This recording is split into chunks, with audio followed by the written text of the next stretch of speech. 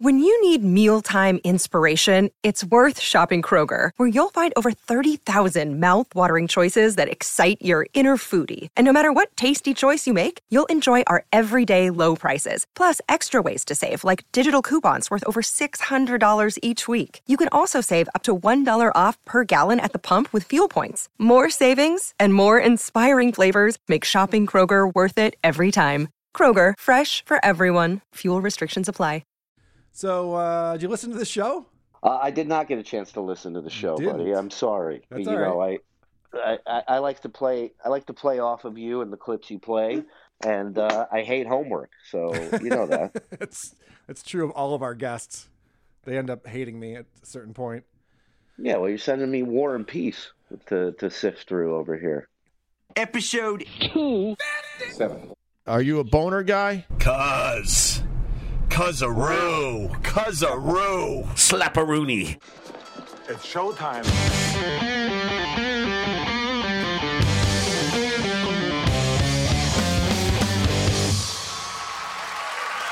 A WATP.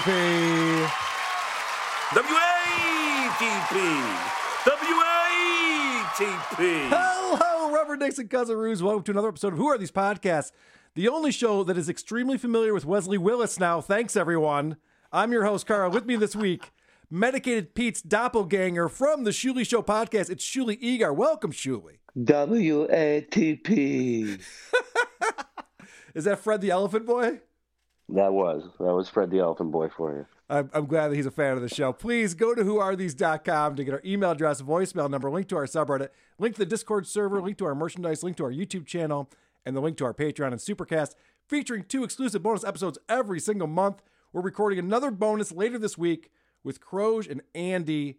And then the week after that, we're doing another Dick Show crossover event.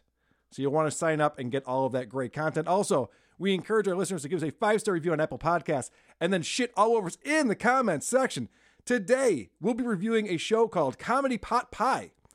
This was a suggestion from Aaron Kroll. I've listened to the show. Shuli's about to hear it for the first time, and we're going to get into it here. This is a show hosted by Michael Lane Jr. and his producer, Alyssa Shea. And let me start off by reading the description of the show. I think this is very important to set the mood of what we're about to hear. Michael J. Lane is a comedian. He says, take a trip through the dark mind of comedian Michael Lane as he discusses everything he's not supposed to. For the next hour, nothing is off limits. This is gonna be edgy. You know what's funny is people who have that "nothing is off limits" moniker. Everything's off limits, by the way, with those people. That's what I realized too, because some of the hot takes that he has are things that I wouldn't necessarily call edgy. This is his take on breakfast. He's not a fan of breakfast. They get into a whole discussion about calories and exercising, and he lost 10 pounds this month. A comedy show, about calories and exercising. You're not going to hear that on any other podcast, Carl. Finally, someone is talking about it. It's about time. So this is his take on breakfast. Lately, I've been trying to kind of eat like an early lunch. Oh, I'm the worst. I don't eat breakfast. I hate breakfast. I hate breakfast too. I never eat breakfast. First of all, I hate mornings. I hate everything about breakfast. I hate that mornings exist.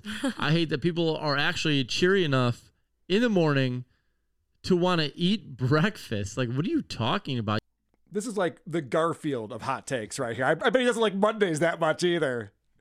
He's coming at it like it's somebody's asking him to learn the Latin language, like it's breakfast, dude. It shouldn't be that. If that's a hurdle in life, breakfast, you got a tough road ahead of you. Oh, no, Shuli. I don't do fucking breakfast, Shuli. I'm not a breakfast guy, all right? This is my hot take voice. Get it. I don't even get morning. Who gets up in the morning? What is that about? So he goes on to explain that when you go out to eat breakfast at 8:30 and then you come back home, what the fuck are you going to do then? Then I get back home. It's like 9:30 in the morning. I've just eaten a full breakfast. Now it's 9:30 in the morning. What do you want me to do with my life right now? Yeah, no. Do I go back to bed? Do I, what am I supposed to do at 9:30 in the morning? Just sitting here. Like, I don't think anything's funny about this. I can't write jokes right now.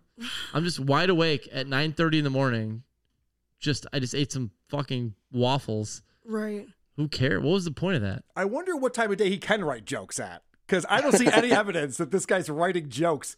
Shuli, have you ever been awake at 9:30 and wondering what the fuck am I going to do with myself? Yeah, listen, I'm amazed that this guy even successfully got a podcast out into the world because, you know, he seems to be stumped by just normal everyday activity. I mean, it's 9:30 a.m. What am I supposed to fucking do right now? I mean, what can you do at 9:30? Anything. Like, literally the answer is anything you can do at 9:30 a.m. Is he also claiming that he cannot write on an empty stomach or on a full stomach? Which one is it? Because I think it's both.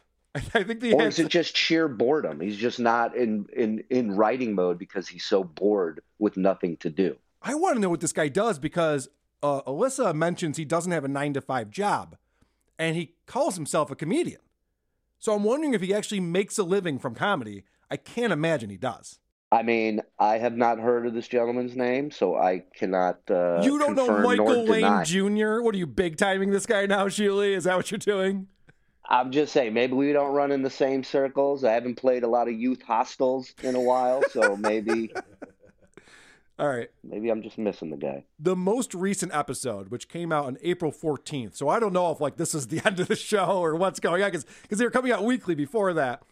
It starts off so fucking annoying because Michael has been drinking, and he thinks he's very entertaining when he's drunk.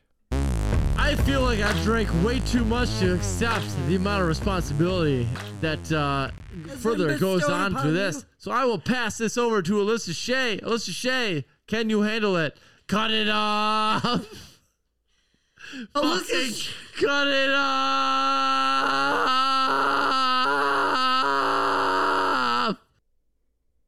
This is how a show starts. But by the way, that's how my show ended last night. I swear this guy was in the audience. He's sitting there begging me to go to a strip club with him. And that you can't get more annoying than that. If you're not good doing the show sober, you probably shouldn't attempt it hammered either. Well, I do this crazy thing, Julie, where I assume in any given episode that I'm doing, someone's listening for the very first time. It's their first time hearing Who Are These Podcasts, and I want to have a good impression for them. This fucking guy is sabotaging his own show. All right. Welcome, everybody, to... I swear to fucking God, Michael. Welcome, everyone, to episode 7 of the Comedy Pot Pie Podcast. So I went ahead and I did a little annoying supercut. This is from the first 4 minutes of the episode.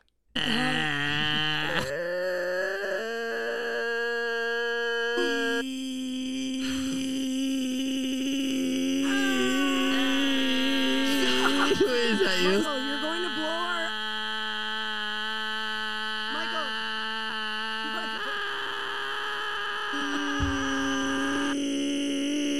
Michael! Well, yeah, my bad. Like, he's literally trying to piss everybody off who might be possibly listening to the show. It doesn't make any sense to me why you would do that. Are you sure he's not just doing an impression of a vacuum that someone forgot to turn off? He's not doing an impression of a vacuum, although I'm sure my cat would run away from that podcaster. I guarantee you that.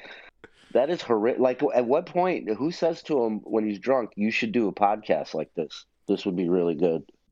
I can't imagine that anyone wants to hang out with the guy when he's drunk, let alone listen to his show. So that annoying noise he was making, actually, Jen from the Jingles department was next to me when I was listening to this, and she thought it sounded like this. Look, you guys, the sun's rising.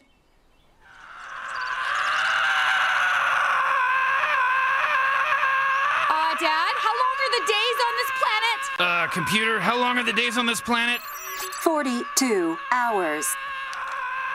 So that is from Rick and Morty. You watch Rick and Morty, Julie? Yeah, that was great. They go to the planet, the sun is screaming the entire time. That's what this guy's show is. It's a screaming sun in the sky all day. I've labeled this the most obnoxious podcaster ever. Do you ever punish people that suggest podcasts that infuriate you like this? No, they punish me. You should. You should start. I should. I'm going to threaten a lawsuit against this guy. Because I'm mad at you. I know. And you didn't even listen to the show. Can you imagine if you would listen to this? Oh, you know how mad I would be at you if I listened to this fucking show? I would never showed up. I would have banned myself from your show. So I've now shown how annoying this Michael Wayne guy is. Alyssa's not much better. Her voice sucks. This is just a sample of her voice where, for once, he doesn't interrupt her within 10 seconds of time, which is amazing, so that you can get a sense of what she sounds like. This week I decided that we would kind of take a little bit of a turn. I know that you live at home alone with your brother, pretty much. And so let me ask you, first of all, what do you use to clean your, like, hard wood or tile flooring? How many cigarettes does it take to get a voice like that? She's in her 20s, this woman. What? Nothing is off limits. What do you use to clean your tile or floor? Thank you for bringing that up again, because it really is the most mundane conversations that they have. It's so stupid. It sounds like the newest student at the Joan Rivers impersonation school. You're right. It definitely sounds like a woman who has lived a long, hard life. Yeah, she. If you look up menthol in the dictionary, there's a picture of her next to it. All right. So getting back to the drunk episode real quick, this is them. Actually, it sounds like they're doing some post-production work here, which is what annoyed me even more.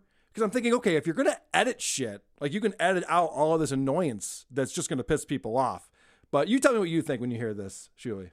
Give me your two truths and a lie. All right. Twice I felt I wanted to kill everyone in this house. Once I felt I deserved it. True. Which could it be? No, you gotta give me one more. That's two truths. You gotta give me a lie. And a lie. So I don't know if they're hitting that on the spot or if they're putting that in, because they have these little musical interludes that go on throughout the show for no reason, and then they just come back again. Maybe someday they think they're going to have an advertiser or something. I don't know. But I'm going to give you another example where they actually have a joke, a laugh, and then hit the post as if it's a professional radio show, which I was blown away by, because nothing else in here is professional. Florida man turns himself in for murdering imaginary friend.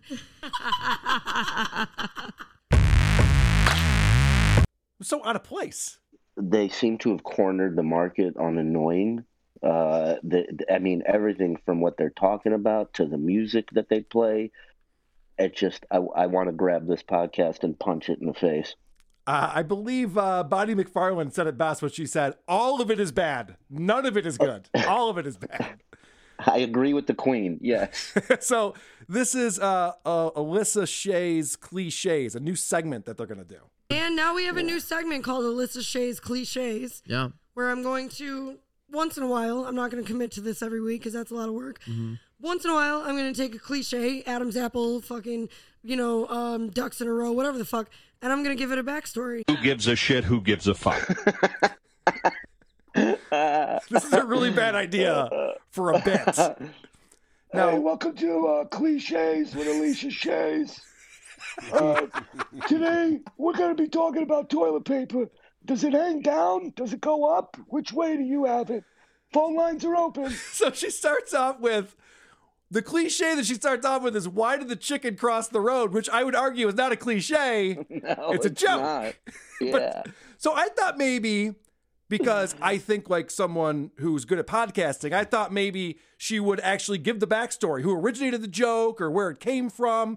No. She makes up a horseshit story about a fucking chicken and his family that led him to have suicidal thoughts and want to cross a road in traffic. And it goes on forever, and it's hard for her to even get to the story because this guy keeps interrupting her, and she gets upset. Can I fucking please tell the story? Go ahead. God. Oh, I'm going to lose my voice even harder, dude. Whoa, that's a threat. If you think I've lost my voice now, you just wait, young man. Next cliche. I have to fuck her, but you? Go ahead, let's discuss. All right, here's the chicken story. After 3 minutes goes by, she finally gets into it. So everybody wants to know why the chicken crossed the road, but nobody ever asks what the chicken was feeling when he did it. Life was finally starting to look up. The chicken's wife, Henrietta, had just gotten a job at the local incubation center. So that gives you a taste of what we're talking about here. She gives a whole backstory about this fucking chicken family and all the shit that goes on. and it's unnecessary. It's unfunny. I actually agree with Michael on this point here. The chicken did 6 long months there before he was let out, just to find himself as down on his cluck as he was before. I got the joke. I got the joke. You didn't have to say ha. The chicken was down on its cluck, Shuli. Oh God, I love that he's pulling the plug. He's like the mayor. The mayor of awful's like, this is bad. Yeah, that's not as funny as how I don't like breakfast, all right? So we got to up our game here. We got Carl from WATP listening. I would debate that that he got the joke, too. You know, that's in debate. I don't even think he did. That's a good point. But he's got some jokes for this story, too. He's got hilarious jokes like this one. Within the following few months, the chicken's drinking started getting worse and worse. Chicken drinking. So it was like beer can chicken. Yes, he was shoving cans of beer up his ass. Beer can and roasting chicken. himself on a so fire. Beer can chicken. End of story. No. Chicken. Fucking listen. All right. Dynamite drop-in money at broadcast school has really paid off. Oh my God. Take a trip through the dark mind of comedian Michael Wayne Jr. as he discusses everything he's not supposed to. For the next hour, nothing is off limits. Nothing is on limits either. There's nothing is going on. I love these people who write their own descriptions.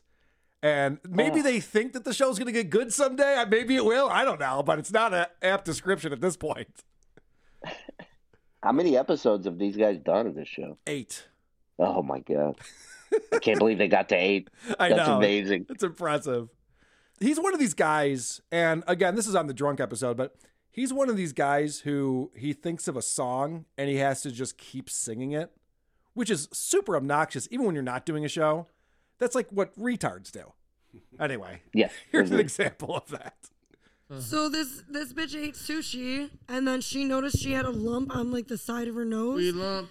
And then she noticed like her lips started. It's in my head. We lump. We lump. And that was, It's a Lump by Alicia Shea. Oh, yeah, that was by me. Thank you. You're a lump. Thank you for reiterating that. But it was You're a Lump. What lump? It's what in lump my head. And that was Lump. All right, so go ahead. It's lump. It's lump. It's lump. It's in my bed. But you disregarded lump. This is going great. Carl, I'm getting pissed. I know. It's tough, right? Dude. I want to break my phone. I mean, this is violent, dude. Yeah. First of all, what's going on in her life that she's still staying there? Right? Like, what's so bad? What's on the other side of those doors that she's running from where she's, hitching her wagon to this? Well, this is just... It's funny you say that. By the way, this guy's a lot older than she is. This is not a young man that we're listening to. This is a guy who's been there, done that, and this is what he's doing with his life right now. But it's funny you bring that up, Shuli, because she does talk about how she's getting into therapy. She's back in therapy again. And she says something here. See if you can figure out why I pulled this clip. The thing that jumped out at me.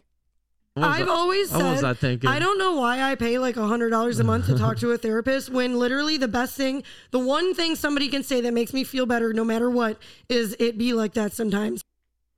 Any guesses on why I pulled that clip? It be like that sometimes? That's what cheers her up? $100 a month in therapy? That's the same as zero, right? What the fuck is that? $100 a month in therapy? I'm guessing it's not the world's greatest therapist. Yeah, is there a tip jar? It's probably just a homeless guy under a bridge that she talks to and gives him like $3 or something. Dude, BetterHelp costs more than that. And that's a scam internet service. Although unless they want to advertise on WATP, then they're great. Use promo code Nice bonkers. save, Carl. Yeah, nice save, dude. That's $100 a month on therapy. So I'm assuming she sees a therapist once a month for 10 minutes, right? I mean, it's a fucking... You have to go to school for that shit. Okay. You get that therapist on a podcast. That's the guest. Seriously. That's the guy I want to talk to. So now, as you know, this guy Michael Lane's a comedian, so he's got hot takes on everything. He's got a hot take on therapists. He doesn't see a therapist, but if he were to, this is his hot take. I feel like if you're a therapist, you should be nuts. You know what I mean? Like, you should be the fucking craziest person on the fucking planet. And you know what? I'm going to warn everybody right now. This is a long clip. So that's the basic premise. If you're going to be a therapist, you should also be nuts. Listen to how many times he tags his own joke here. Tell me how you get through your life as a fucking psycho.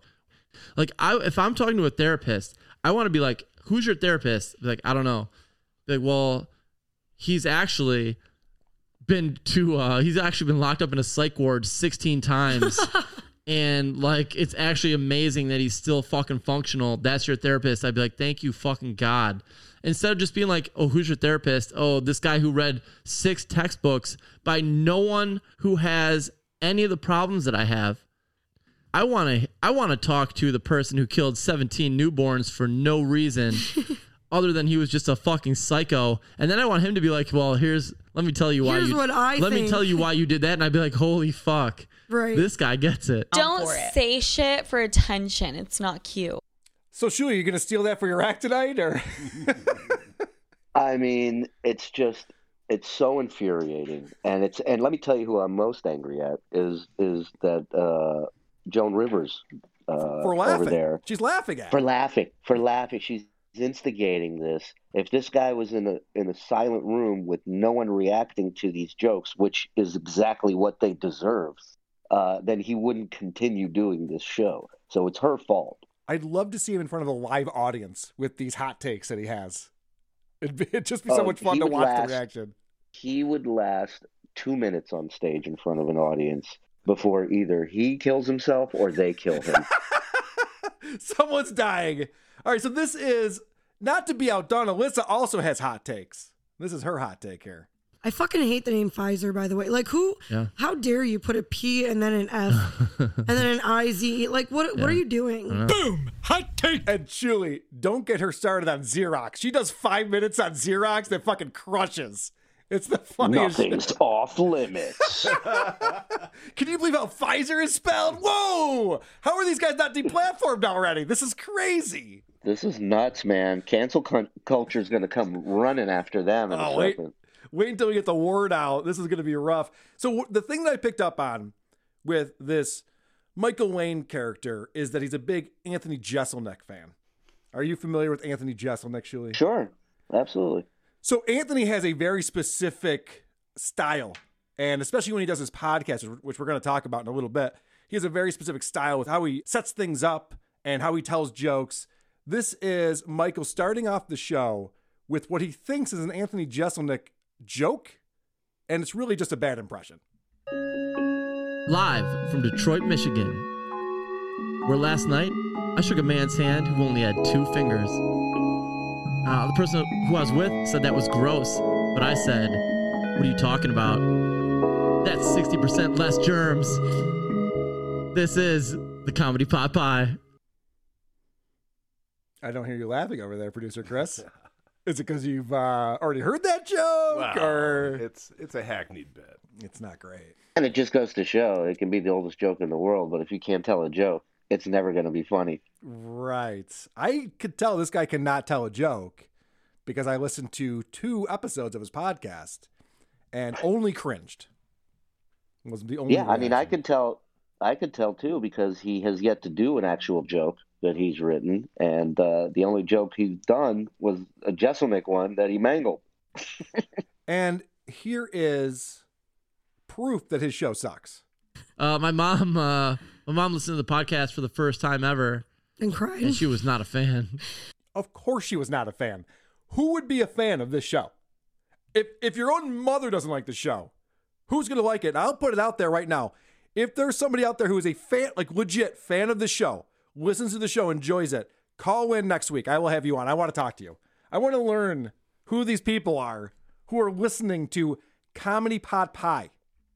I mean, the fans have to be allowed to use the phone once a week in the establishment they're in, yes, correct? I would imagine. We'll accommodate you if it's your one phone call. We'll make sure to accommodate you on that. But please call in.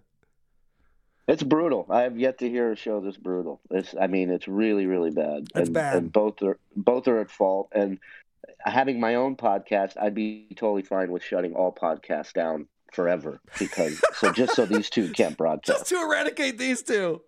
Yep. Mutual destruction is the only answer. I'd go down with that shit.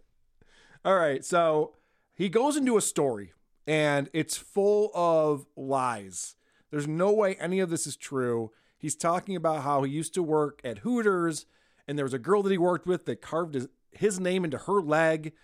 So let's start off by proving that this is just all utter nonsense and bullshit. My first ever job way back in the day when I was a little sprout was my first real job was I was a manager of a Hooters in Michigan. Bullshit.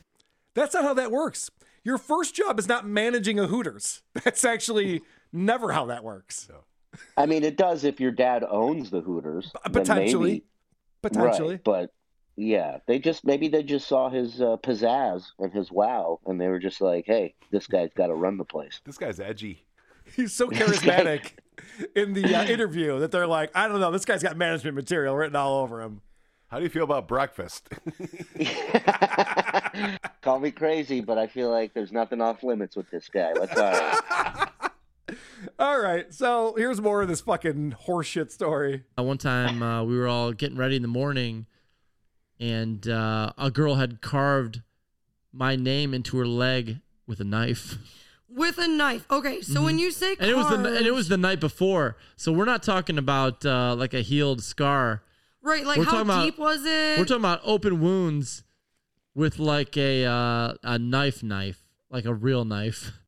All right, so this is not true. Of course not. This would not happen. I know that girls cut themselves, and I'm aware of that. But to write someone's entire name, you kind of wise up at a certain point and stop cutting yourself. And it gets even crazier here. And he's not a morning guy. And he's not. Yeah, he said he was there in the morning. Goes without saying. But it looked pretty gnarly at the time. I was going to say, like, how deep was it for you? Deep. It was deep. It looked like, because she said there was also blood everywhere, and she also took the blood on her fingers and painted my name on the wall. No one told me there was going to be boasting. What the fuck is he talking about? This is getting so stupid now. And he's presenting this as if this is fact. Yeah, I mean, he clearly watched some movie the night before and, woke up in a fever dream and now thinks he lived that experience. He's out of his mind. I bet he's never even fucked a Hooters girl. I'm going to throw that out there. Nobody would carve his name into a tree, much less their leg. That's a good point. So we're already starting to see some tension here between these two hosts where Alyssa's not enjoying getting interrupted and this guy's shenanigans. He's being annoying again on this show, and she says this. Are we going to do the thing we did last week where you just kept yelling the same word 30 times? Nope, go ahead. Okay. Because this guy is one of these guys who thinks that if you do something enough times, it eventually will become funny, and he's not correct about that. It does not eventually become funny when you keep screaming a word over and over. That's called an asshole. Right. It's the industry term for that. Right. So I want to play some examples of how this guy just doesn't let Alyssa even talk. He's just constantly interrupting her, and it's really fucking annoying. You didn't even let me finish the fucking sentence. All right. Because I already assumed. Okay, well, now I got to restart. I already assumed I'm above I lost them. my train of thought. I didn't know which word I ended on. And then you just dominate them. Fucking goddamn it, you and your dominance. All right. But go ahead with your if you're not good enough. Now I'm going to restart. But how can I trick someone into thinking I'm good enough? Go ahead. This is how. If you would fucking listen. Yeah, go ahead. God damn. All right. I got to restart now because I don't know where I left off. No, restart. Always. I allow you to restart. Do you even need me for this podcast? No, that's what I've been trying to tell you since literally day one. I allow you to get a little piece. Yeah, well, have fun figuring out the soundboard next week. No, that's fine. So anyway. What's this like? Yeah, okay, well, good luck. I run the soundboard. I love that she has to restart because she doesn't remember the word she left off on. Do you remember the gist of what you were talking about? Can you just kind of pick up from there? Nope. Wow. And I love that he's just shitting on her. He's like, I don't need you for this. I can fail on my own. Right. And I love that this guy refuses to get better too. No, I mean, I don't see anything wrong with our podcast this far.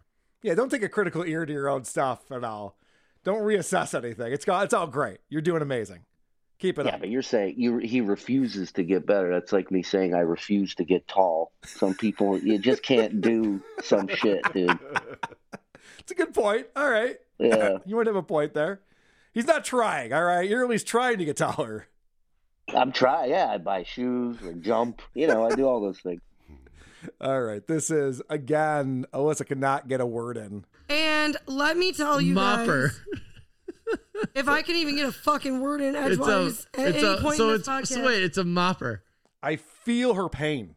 I don't like her, but I feel her pain because I'm like, yeah, I know. What if you're going to have a co-host on, let him fucking talk. This really is a tennis match of hate, this show, because you just go back and forth between him and her. And each clip, you hate the other one more. There's nothing it's likable. Crazy. There's nothing likable about the show. It's not charming or engaging in any single way. So a couple of things that I thought were appropriate. Shut the fuck up and let me finish this. Yes, shut the fuck up. That should be on your soundboard. Yeah. Shut the fuck up and let me finish this. She doesn't have much longer to live. Let her talk, for Christ's sake. My co-host on an iron lung next to me. She's stage 4. Careful, she's in her 20s.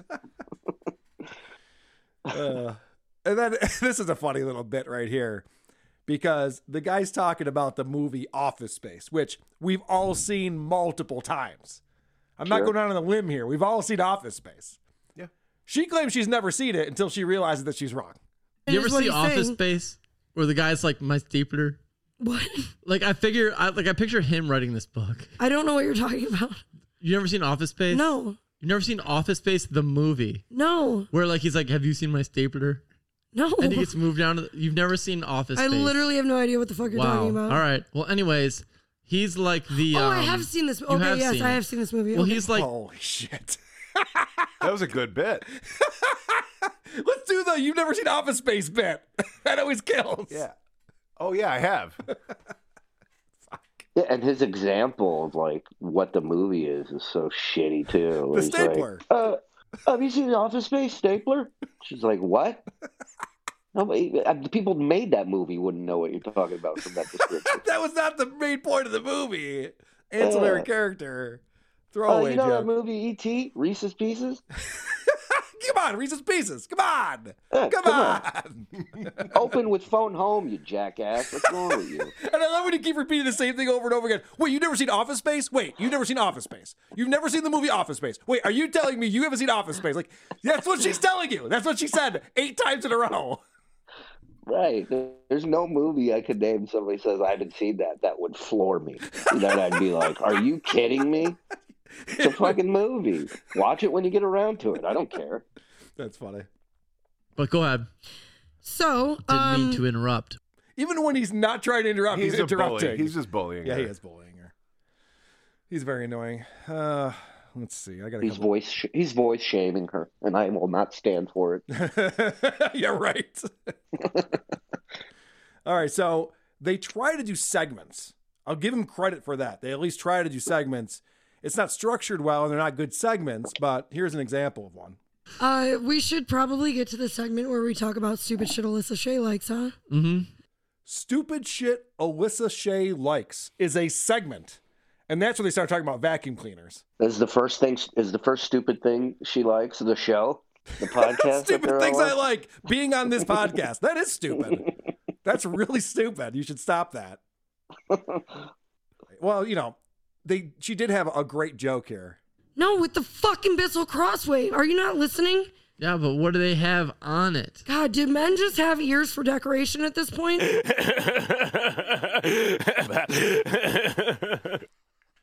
Listen, don't lump me in with Michael Wayne Jr., okay? We might both be guys, but I don't want to hear about how I have anything in common with that fuckhead. Not cool. And yeah, what are we decorating on our ears? What is she talking about? Yeah, unlike him, we're listening to every word. Right.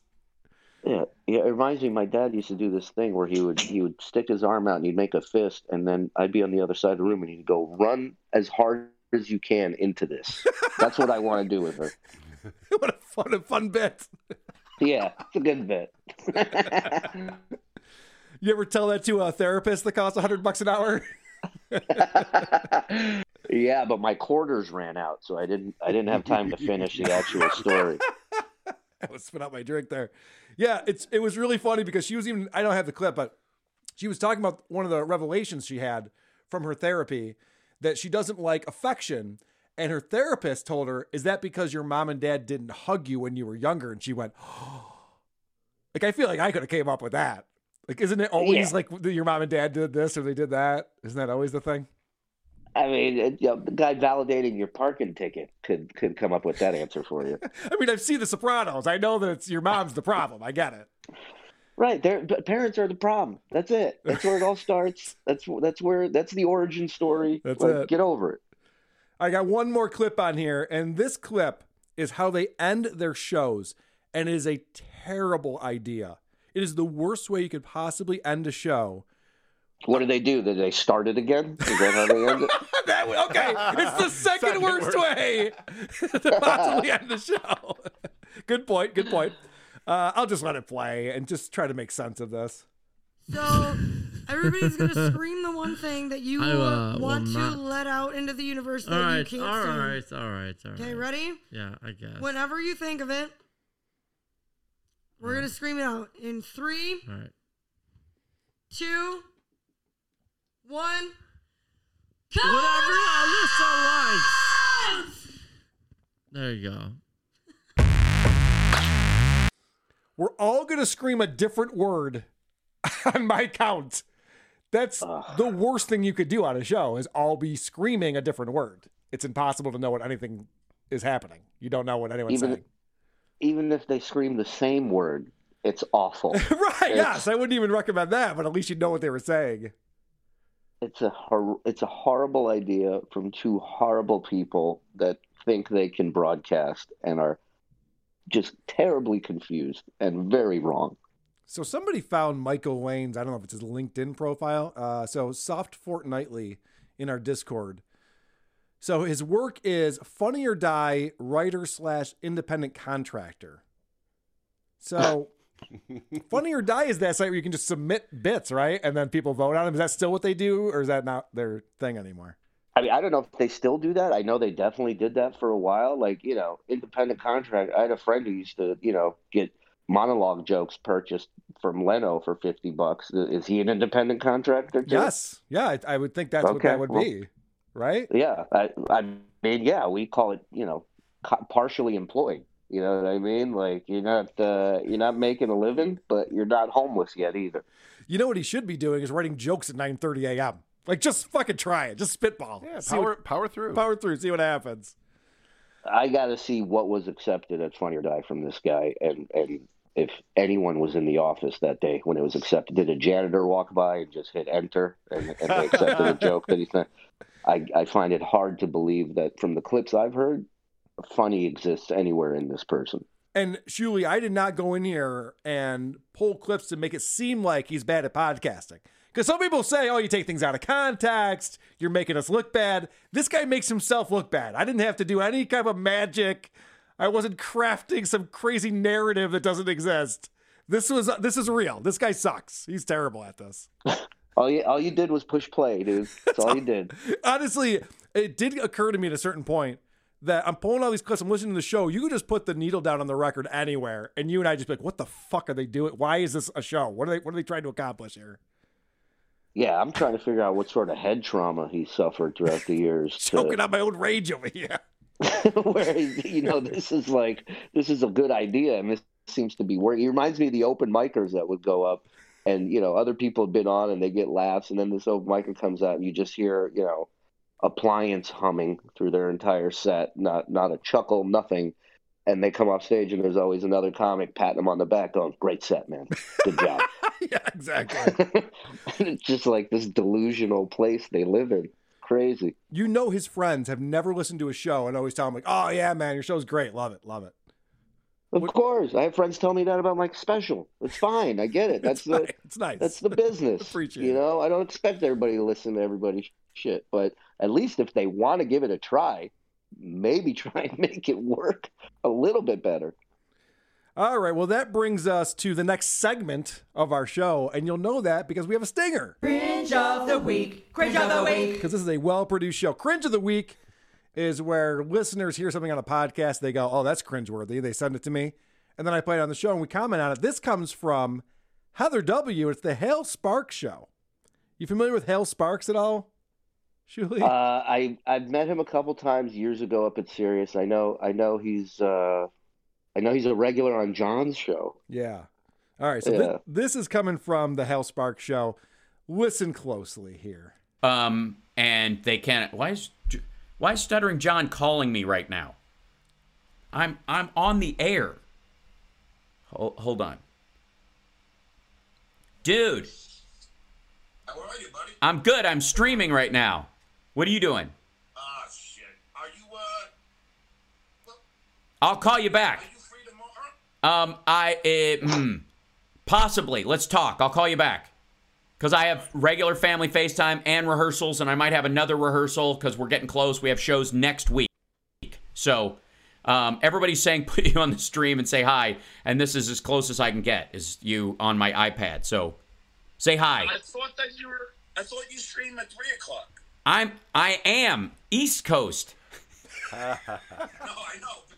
So you're going up against me, man. Well, I started later yesterday because of that. We'll talk. I'm only on the East Coast temporarily. This is for our regular plan. Leave me alone. I got rehearsals. I'm doing 12th night, for Christ's sake, man. I know you. All right. I'm only kidding, Hal. All right, I know. I'll talk to you later. So this is beautiful for two reasons. One of them is John is booking his guests the day before the show, which means one of the state senators that he was going to have a riveting conversation with for an hour must have dropped out. Oh shit, I got to get Hal Sparks on the show. Calls him up. Hey, can you come out tomorrow? Hal's like, John, I can't just do your show every fucking day. I have other things going on in my life. I thought he had a PR department that booked his people, but okay. Well, I guess I was wrong. No, you didn't know that John does all of his own booking? He doesn't even hold his nose and pretend it's a different voice, do that thing. I represent the Stuttering John show, and that would be amazing. That's going to be our next deepfake bit. It's John pretending to be a booking agent. Those are great, by the way. Thank you. They're endlessly entertaining. As Anthony Cumia said, watch me name drop. As Anthony Cumia said, way better than the actual Stuttering John show. If he was actually doing that on his show, it'd be watchable. Agreed. How's the lawsuit coming along? Oh, I still haven't gotten sued. I'm still waiting for it. So, looking forward to that. Don't hold your breath. I know. Yeah, by the way, Shuli, thank you for getting Vince connected and on the show. That was a lot of fun talking to Vince. And that dude's hilarious, man. He just loves trolling people, including yours truly. It was a great episode. I'm really glad I could hook you guys up together because I know what a big get that is in this world for you and the listeners. And he was thrilled to do it, and he had a great time, and he loved the show. And yeah, he's a funny dude. We're working on more Eric the Actor stuff. We got a new video we're putting out, I believe, next week with Jan, Eric's right-hand man, and left-hand man, if you ever met Eric. Yeah, and it's going great, man, and I love him. He's a good dude. Yeah, I was checking out the Eric the Actor stuff that you guys are producing. You had the very first phone call ever into the Stern show, replaying those memories. And if anyone who's a Stern fan knows and loves Eric the Actor, he's one of the best characters of all time. All right, switching gears. Jeselnik Rosenthal Vanity Project. This is a podcast that was on Comedy Central for a while, and then they were off because they had contract negotiations. Now they're on the Comedy Button or All Things Funny or one of those networks. I don't know. And so now they're back doing weekly shows. And I love Anthony Jeselnik. I think he's a hilarious guy. He talks about he's finally back doing comedy again. And they're talking about his stand-up show he just did at Supernova Comedy in LA. And it's one of these shows where you're going to have 6-7 comics come up. Everyone does 15, 20 minutes. And you do 2 shows in a night with that type of format. So this is him talking about doing the show. So the first show was like, it's a bunch of friends, people that I know, friends of mine. I'm cool with it. And the second show, they're like, blank is dropping in. I have no problem with this. Again, I'm 2 blocks from my home. I can hang out in the back. A name everyone would recognize. I'm not going to give them. The credit and not start unnecessary drama. But I do not like this person. All right. So the reason why I'm bringing this up, Shuli, because you are a stand-up.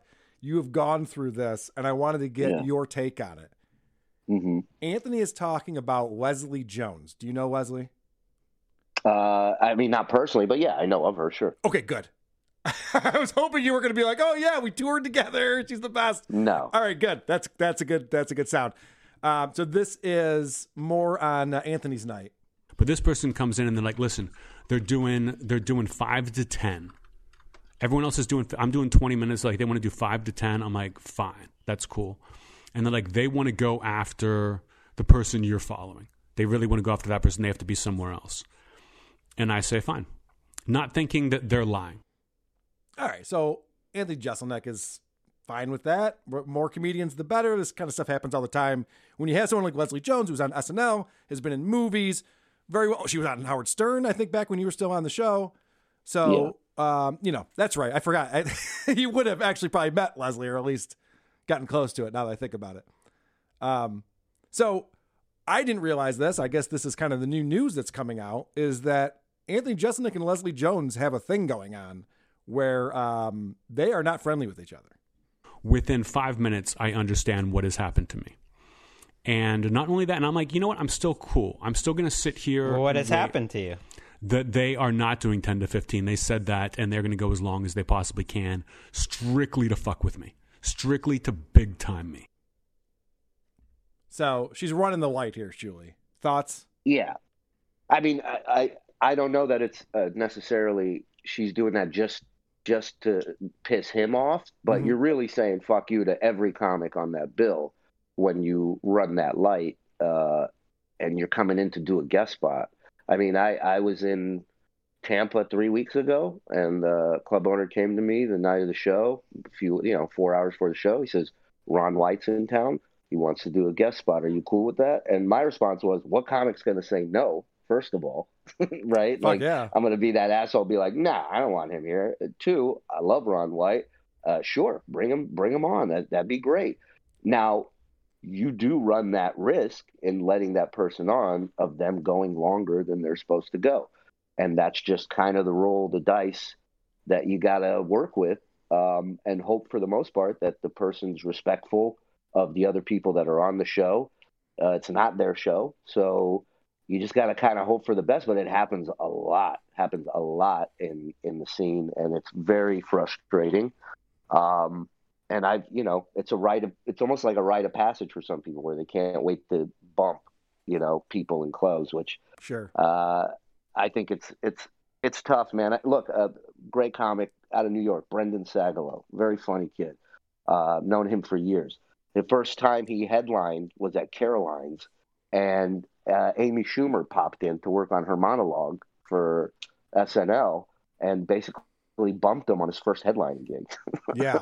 So it happens a lot. I get it. It pisses me off too. I don't know that it's directed. Maybe they do have a personal beef. I don't know that she directly did it to piss him off, but it really is a fuck you to everybody on that show. I'm glad you said that, because Anthony does explain this, that yes, if you're rehearsing because you got the Tonight Show or you're doing something else and you need to work out your material, that happens a lot and it's very understandable. But he explains how Leslie Jones was just dicking around and wasting time. So they're on stage for like 5 minutes and they're fucking around. They're not even like, it's not like they're coming up and hitting material. They don't have a late night set coming up. They're just like dicking around on stage. And the booker comes up to me and says, hey, they said they don't want to introduce you. Like there was no MC. There's no MC. It's just the person introduces the person next. And the exact phrase was, they don't think they can introduce you with enthusiasm. which means that not only am I getting bumped, but I don't get to go next. Someone else has to go after that. So I'm going almost like an hour later. And I understand that this person does not like me, came there to big time me, didn't come to me and say, hey, I have a problem introducing you. Let's talk about it. Just told the booker right before they went on stage. And I'm like, okay. Like I'm not going to leave. I'm still just excited to be up on my first show. And then I see them start to do crowd work. All right, so this is where you know that she's just trying to drag this out to fuck with Anthony Jeselnik. She's doing crowd work on a drop-in. Well, yeah, listen, now that I heard that second part, I take everything I said back. This is personal. She clearly does not like this fucking guy, and she is letting him know that we don't feel like we can introduce you. Like, holy shit. Oh, that is wild. That is wild. It's fucked up. So Anthony decides that he's out of there. And if you're up there and you're like, I got to do 10 to 15, and you start doing crowd work, you were just killing fucking time. And then I've got to wait and have someone else go up. Like the guy who books the show, who's the worst comic on the lineup, is going to go up and do 15 and then introduce me? No. So I hand the guy back his money. I got paid for both shows. I hand him back the cash, and I say, I am leaving. Like, there's no way I'm doing this. And afterwards, people were mad. I saw things online. People were furious because, like, I didn't pay to see this person. I paid to see Jeselnik. So what's odd about this, in my opinion, being a big Anthony Jeselnik fan, is if I saw Leslie Jones instead of him, I'd be pissed. I don't even want to see Leslie Jones stand up, to be honest with you. But I'd sit through it. But then if she goes on, wastes everybody's time, and I don't get to see Anthony Jeselnik, I'm fucking pissed about that. That's a dick move by Leslie. 100% it is, but I also think that it was, personally, I think it's the wrong move for him to leave. Like, I think you go up there and you fucking blow that place to the bits, man. You hit her, you hit the club, the booker, hit them all. You don't need that room. You're Anthony Jeselnik. So just, mushroom cloud that place and walk out and be a god. And it'll go viral and people talk about it. And, because that's really our one shot is to kind of give it back on stage after you follow that comic. That's a good point. Yes. I do wish I could hear that rebuttal. Yeah, that would have been a great set. It would have been just scorched earth, dude. It would have been bad. And I would have loved to have heard it. And he had every right to do it. He was 100% wronged in that whole thing. So he does declare that he's going to war, though. But this person, I truly do.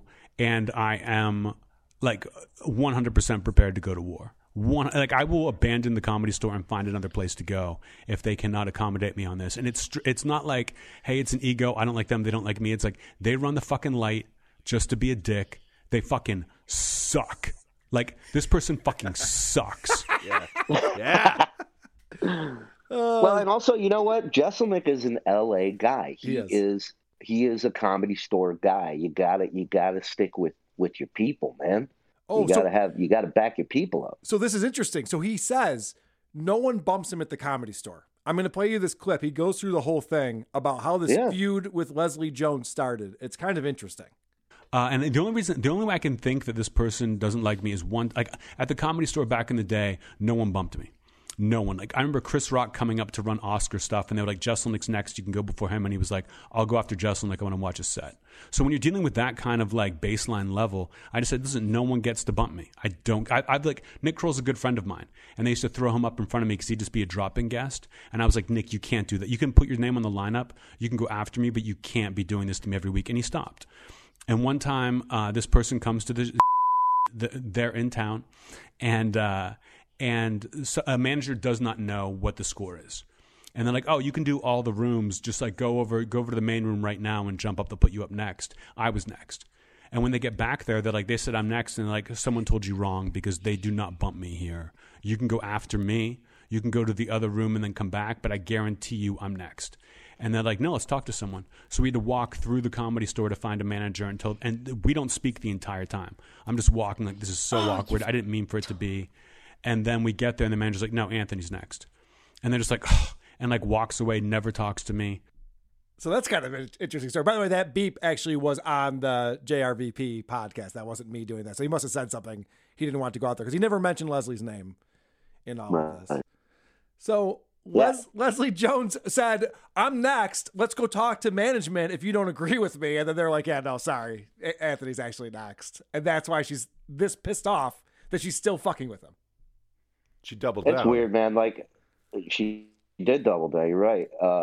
And it's weird to me. Like, I'm always, whether the club is a shithole or it's a historic comedy club, I treat them both the same. I always go in there with respect, and because they could book a lot of other people, they chose to book me.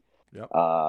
I'm there to do a job. I've been hired by this place, but there is nothing worse than a club that doesn't have your back, that doesn't support the artist and the homegrown talent. Anthony, like I said, that's his spot. And I get it. Nobody bumps him. I get it. There's people in New York at the Cellar that don't get bumped. Like, they've earned that right. They've earned that spot. And it really, it's an ego thing with these comics popping in and doing these drop-ins. They're usually with people, and they're like, "Yeah, let's just go here. I'll jump on stage. You can watch me a little bit." It's a muscle flex, right? For sure. And it's a dick move. Well, it's fine if you run the light. If you run the light, right? That's where it becomes a problem. If you do 5 or 10 minutes, no one's upset about that. You've just enhanced the show. Everyone's happier that they were there. It's a big deal. But as Anthony points out, I hate people who run the light. And if you're running the light just to be like, I'm going to show him, then you enemy for life.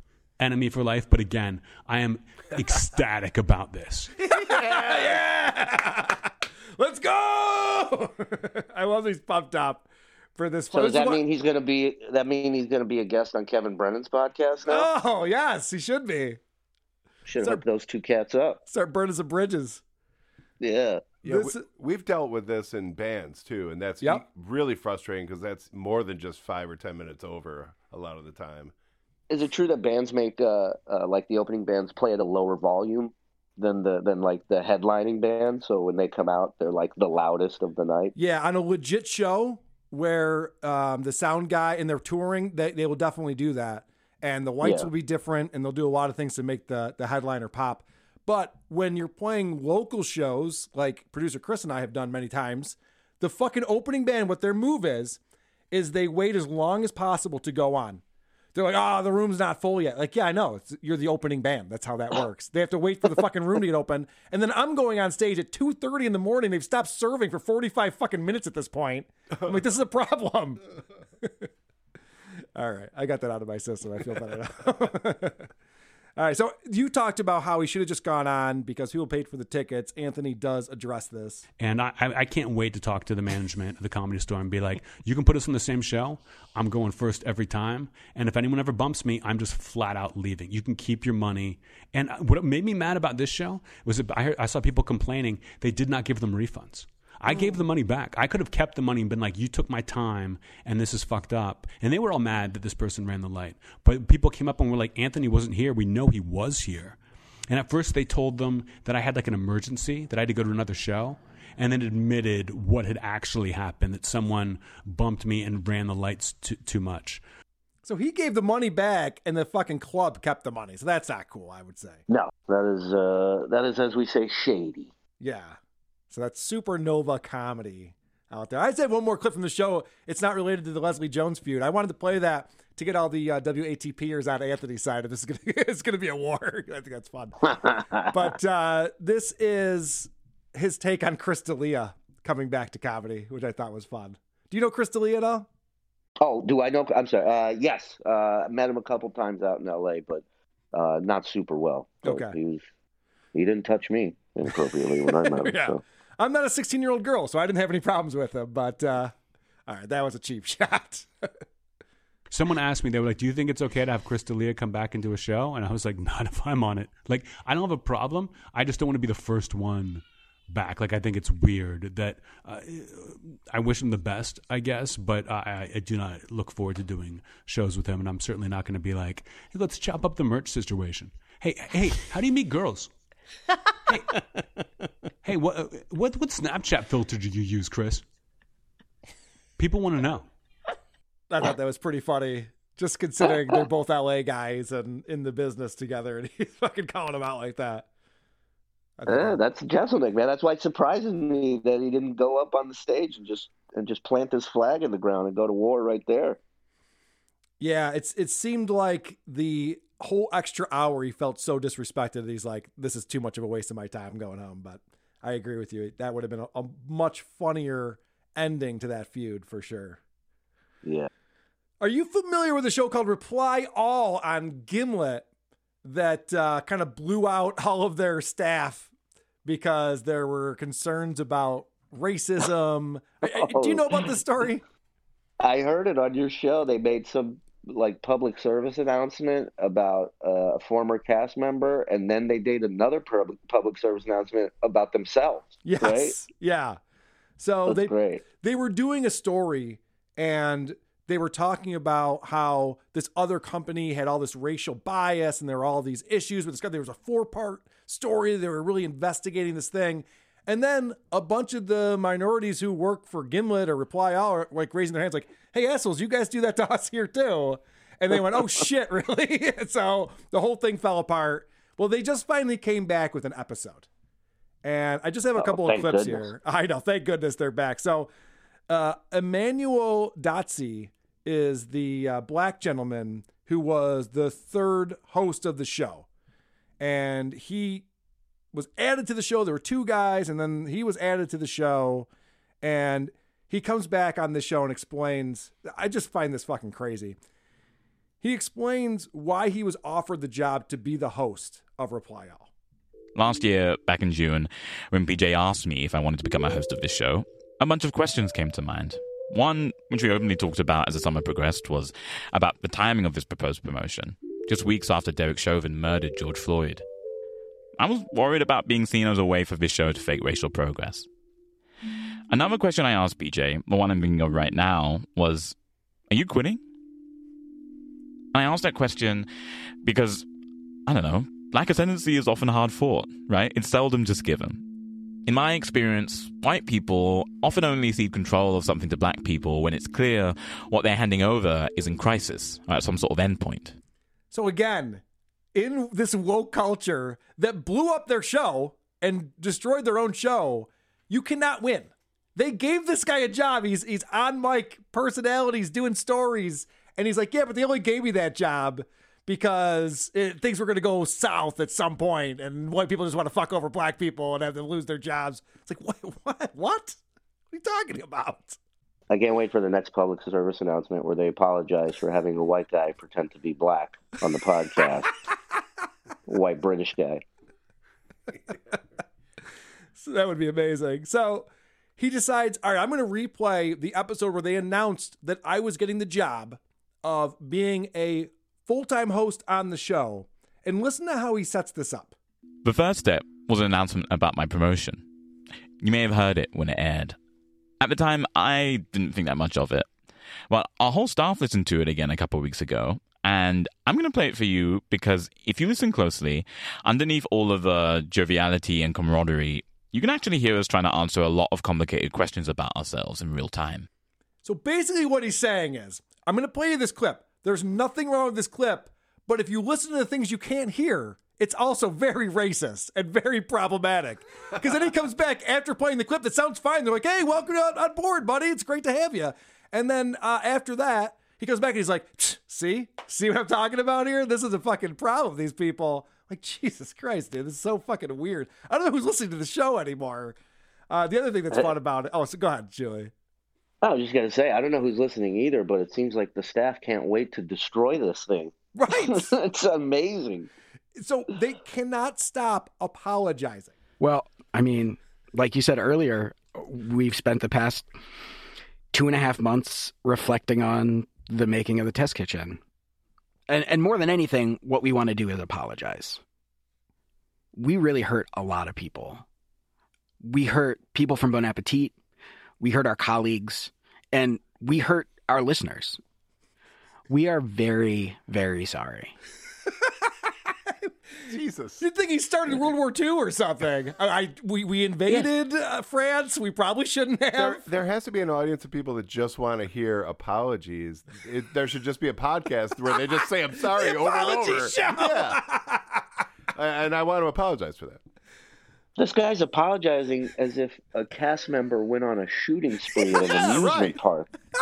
Like, it's unbelievable. You'd think he was a member of ISIS who saw the light. It's like, oh my God, we were in those camps and we were saying down with Western civilization and a lot of things that I wish I could take back. Boy, is my face red. I learned how to fly a fucking plane, for Christ's sakes. I mean, I took it real seriously. We let down Bon Appetit when we beheaded our last cast member. I love the idea of having just an apology show, but we come up with something bonkers to apologize for every fucking week. Yeah. Like, we just come in here, we're like, all right, so apparently, that QAnon thing you've heard about? We're the ones eating the babies. And listen, I feel terrible about it. You just get swept up in these things. It's everyone else was doing it. Sorry. Tom Cruise was there. It just seemed like a good idea. We have a lot of questions we need to ask ourselves right now as a show. Oh, man. All right. So not only are they apologizing, but they spent the last 2.5 months worried about this. Yeah, that's the other thing. How long does this self-inventory take? 2.5 months. I'm going to tell you the answer to that. It's ridiculous. So those are mistakes that I feel like we've been marinating in and really looking at for like the last 2 months. They're marinating in it. We're going to grill next week. I know. You don't have to marinate in it. So finally, the big announcement on this 20-minute long show is that they will be coming back. All that we can promise is that we're going to try. We're going to try to make this a better show. And if that interests you in any way, like what we could be making, stay with us.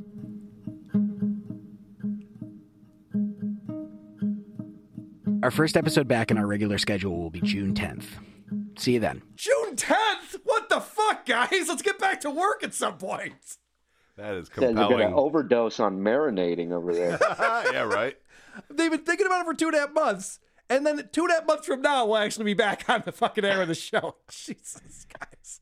We should have all racial problems worked out in 4 months. Yeah. That's great. That's perfect. They have that little clock thing that you used to see on stores. It just says out to lunch with a little time on it. Yeah, racism solved in 10 minutes. And we're back. Pardon our racist dust. We'll be open again in 4 months. Oh, my God. If these are the guys that we need to solve racism, I don't think this is going to get solved, guys. I don't think they're going to figure it out anytime soon.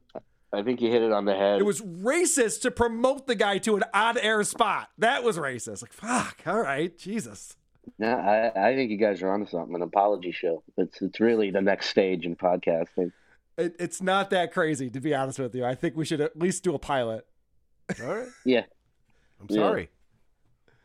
Yeah, we're sorry we did a pilot to this show. Shuli, do you have a minute for one more segment I want to do with you? Sure, buddy. And by a minute, I mean multiple minutes. I am going to run to the bathroom real quick, and I'm going to play this for y'all.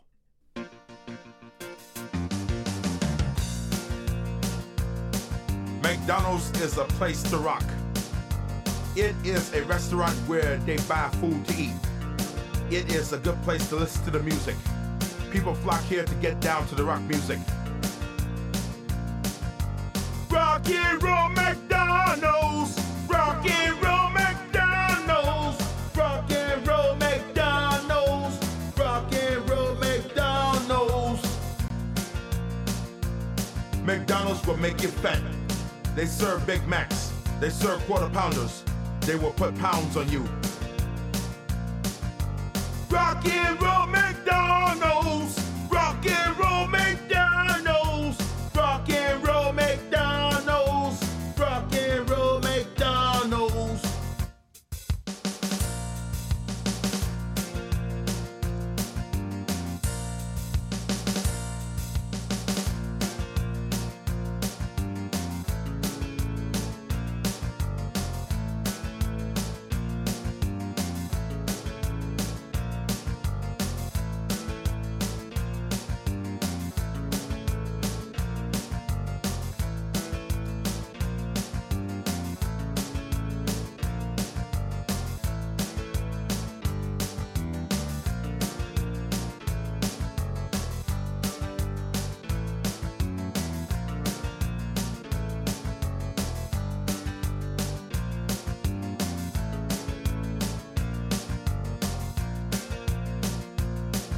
McDonald's hamburgers are the worst. They are worse than Burger King. A Big Mac has 26 grams of fat. A Quarter Pounder has 28 grams of fat. Rock and roll McDonald's! Rock and roll McDonald's! Rock and roll McDonald's! Rock and roll McDonald's! Rock over London, rock on Chicago. Wheaties, breakfast of champions.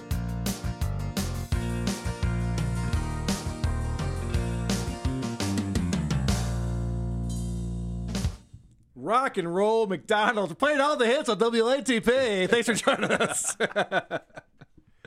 Coming at you, here's Wesley Willis. He's batshit crazy. Right here on WATP. So, Sheila, I'm not fully caught up on episode 14. I heard you had the Casio Kid on, telling his impressive story of going out to L.A. and getting on the Tonight Show with Jay Leno. Yeah. And then this Frankie and Dylan feud obviously is very compelling. People are really excited about that. I'm excited about it too. I'm a dreamer, man, and I believe I can get these two kids back together again. And, they work so well together. They really should be. That's where the power lies, when they work as a team. Separately, they're nothing. So what I haven't gotten to is the end of the show. Did you address the New York Post article on your show? No, I did not. But boy, did I read it. I want to talk to you about it. Okay. So this is making all the news here. Maureen Callahan wrote in the New York Post earlier this week, or I guess it would be last week when the show comes out, Howard's End, Shock Jock Stern has lost his sting and his mojo is the title of this article, and everyone's talking about it. So there's a few things in here. I'm not going to read through. Actually, Stuttering John read through the entire article and commented on it. And that's what I'm going to do on the bonus show that we're doing with Andy and Croge. I'm going to play all of those clips. It's amazing. His take on it is amazing. I'm excited to do that. I can't wait. I wish I was there for that. It's fucking great. Well, I would have done it today, but I was trying to be polite. So, all right. So I'm just going to read through what Maureen. Now, first of all, this columnist. Do you know who she is? No, but after reading it, I'm going to go out on a limb here and say she's not a big fan. She used to be. She used to be a big fan of the show. She knows it very well. Sure. No, I know. She definitely has her time put in with the show, but these days, not a big fan of the product, I guess. This is a hit piece. This is brutal. Mm-hmm. All right, so just reading from the article here. Things will never get back to normal, Stern declared just 2 weeks ago. I do not believe the pandemic will ever be over. For a once constant listener like me, this is heretical, especially here in New York City, where every single neighborhood is struggling to survive. Also, Howard, the pandemic will end, even though you, a germophobic recluse, clearly wish it would not. But such sentiments have defined Stern's show and attitude the past year. Pessimism, anger, and a worldview that shrinks ever inward, limited in size and scope to the basement, the literal and metaphorical dwelling place of this once great show. Now, this is kind of how the article starts off. I have to say that March of last year, when the show moved back to Stern's house and everyone was doing it remotely, is where I tapped out. And I was a listener for decades and listened to every single episode. And the sound quality was bad at first because they were doing it over Zoom and they figured that out. But it was just the content of the show got so fucking depressing. They couldn't find any fun or humor in anything that was going on. Yeah, I mean, I'd be lying if I said I didn't feel the same way at that point in time. You know, working up there at Sirius, I had gotten to a point where I built a rapport with Gary as far as getting in the studio. When I had something, there wasn't a line of people I had to go through. If I had something, I told Gary, I said, I got something. He said, go in. And that was now gone once we started working from home, where, you know, you're writing, you know, on IM saying, hey, Jeff's on the phone. I got something about him. And then, you know, I would get back, well, do you have sample lines you could send us? And I'm like, I've been goofing on this guy for 15 years. Like, I don't. Yeah. You're auditioning now? You're auditioning to get on the show with Jeff the Drunk bits? Come on. Yeah, and I feel like, you know, granted, everything changed. We're all working from home. It's going to sound different, but I feel like the biggest hit that was taken was just the organic nature of the show, when something just kind of falls into place and everyone reacts to it, and jokes are coming in and we're calling in with different impressions of that person from the other, from the back and all that stuff. That to me is when it was the most fun around there, when that organic energy was flowing, and that went away. And so I would agree with you that it changed for me too once the pandemic started and once we were broadcasting from home. It was a completely different gig. Did they change the way that they ran the show from the perspective of, I'm sure that they had it blocked out, like, okay, the first hour we're going to do this, second hour this, third hour that. Did it get even more regimented? Because, like you said, there are things that would happen spontaneously from time to time, and you would jump into the studio because of a conversation that was going on and maybe you had some information on it, and it sounds like that kind of just went away. Yeah, I mean, I would say, yeah, the regimented schedule definitely went up a notch when we started going from home. And this is just my thought on it. Maybe he just wanted to feel a little bit more secure with having enough content to do this from home at first, and maybe he got comfortable with that type of format.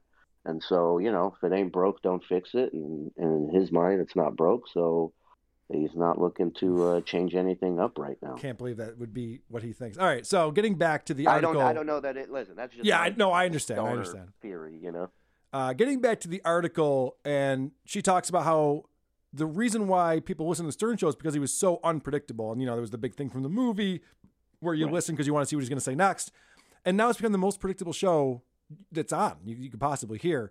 So getting back to the article, consider a typical show consisting on a daily Groundhog Day-like basis of such content as imitations of his elderly parents and their hearing loss. What? What did you say? As enjoyable as talking to one's own hard of hearing relatives, while revisiting slights and traumas from his childhood, yet insisting that decades of 3 to 4 day a week therapy have made him less angry and more evolved. We usually segue into graphic, sex-obsessed talks with Ronnie the limo driver, a 71-year-old Stern Show mainstay who has now become its lead character, eating up airtime and surpassing Stern himself. Hope Ronnie got a raise for all of his heavy lifting, unlistenable though he may be. So I haven't been listening up until recently. Back when I was listening, Ronnie was on a lot, and they were teasing him because he was going to retire and move to Vegas. And they're like, wow, how could you retire? He's fucking 70 years old. Like, why would he retire? It didn't make any sense. Howard was always bashing him. What are you going to do without this show? He's like, I'm going to have a drink by the pool. What do you mean, what am I going to do after the show? What are you talking about? But it was also like a lot of like weird sex stuff with an older man that, I mean, his fiance's hot, but I don't want to think about this guy fucking. Oh, believe me, when I was on the road with him for the block party and they would have a room a couple doors down from mine, it was a nightmare. Those two going at it. Listening to that old man scream louder than that young woman was really disturbing. But you were peeking underneath the door. What are you talking about? Oh, I had my recorder out there. I'm trying to get audio for the show. But listen, for me, like, since I left 3-4 months ago, I have not listened to one episode. But I know I talked to Ronnie from time to time, and I know they did the hypnotism segment with him not too long ago. I love Ronnie. He is a fan of the show. He loves the interaction with fans. That's one thing with the block party when we were on tour is that dude loved hanging out with fans, and he's definitely going to Vegas. I know that. He's got a place. He's selling his home. What's going to happen with him once he gets there? That's up to Sirius. I mean, he's not driving Howard anymore. He's not doing security for him anymore. So he's literally just an on-air. I know, and I love player. Ronnie too. I'm sure he's a nice guy. And props to Howard for making people celebrities who shouldn't be celebrities, but I just don't think that Ronnie has enough material to be a go-to guy every day on the show. Anyway, so she goes back. Maybe not, but he does. But he has something that's maybe some would say is missing from the show. He's got the honesty. True. Right? And that honesty is a way maybe it's a way for the show to hold on to that honesty without it having to come from Howard anymore. That's a good point. He is the only person who probably voted for Trump on that show. So even though he didn't want to talk about it. Well, that was a whole weird thing. I really hated that whole thing with that because it was weird.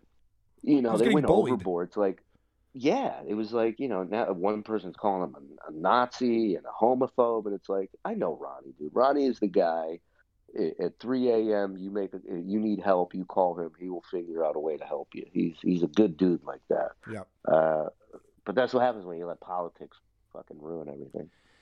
And politics certainly did ruin the Stern show in a lot of ways. So going back through a typical show, Howard will come back and talk about his weekend, which is nothing. It's like riding his bike at home, stationary bike. And then if The Bachelor or Bachelorette is happening, you can count on a mind-numbing 45-minute soliloquy. Next, we'll probably take some calls from the mentally impaired characters known as the Whack Pack, or be subjected to prank calls that Stern insists are real but clearly are fake and scripted. I want to get your take on that. Now that's where I draw the line, Maureen. All right, is that her name? I don't remember her name, but he's real serious right now, Maureen. Yeah, how dare you? Prank calls are taken extremely seriously over there. While prank calls in general on radio are 95 to 99% scripted, yes, and fake, we go out of our way there, or Sound Richard go out of their way there to still make real prank calls. And I can tell you that these are real because some of the best prank calls you've never heard, because we've never gotten consent for them to be played on the air. Yes, so they've talked about that. Yeah. Yeah. Everything is, I swear to you, if it wasn't, I'd say it. But they're legit. They're doing these prank calls. They're Sound Richard are brilliant at what they do. And yeah, it's one of the few places, if not the only place, where legit prank calls are still happening. So that is not accurate. I thought that was odd that she said clearly fake and scripted. I don't know that Richard Christie would be funny if he was scripted on these things. I mean, that's why it's funny. It's because it's so unpredictable. But anyway, and he wouldn't enjoy it. Right. These guys wouldn't enjoy what they do if they had to bullshit it. You know, it's like that. You've never seen Richard. Maybe The Birth of His Children, but you've never seen that guy happier than when he pulls off a great prank call. Right. That's still one of the best parts of the show. That, and of course the Alex Jones impersonator, which is fucking hilarious. Yeah, and that's real too, Maureen. It's a real impersonation. In lieu of picking on society's weakest, Stern will turn his rage on most any staffer in his sites. It says something that even the most picked upon loyalists, say his producer of 37 years, doesn't even bother to fight back anymore, talking about Gary Delabate. And yeah, at this point, it seems like that is like, oh, we used to get into these wars on air, and now it's just like, it's forced and it's stupid. The shit that Stern gives people shit for, like on Valentine's Day, Gary Delabate and his wife took a drive to like, I forget what it was, like Stargaze or something. They went to a bridge or something. And he's like, what? You went for a fucking drive with your wife? What are you, an idiot? What? That's so stupid. It's like, this is just manufactured. This isn't even a real argument. Who's having this argument? It's stupid. Right. Because everybody there, no one's looking to piss him off. So there's really nothing happening that would directly affect him.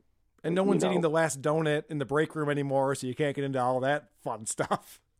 Yeah. Ronnie's not saving cupcakes for receptionists. You know, it's all that stuff is gone. Back to the article. This thin, tepid gruel is finished off with what it was like for Howard the Renegade to break into radio, deep dive instructions on how to cue up songs on vinyl, and general get off my lawn gripes over life in America circa now. Just cancel sports. Who cares? So fucking dumb.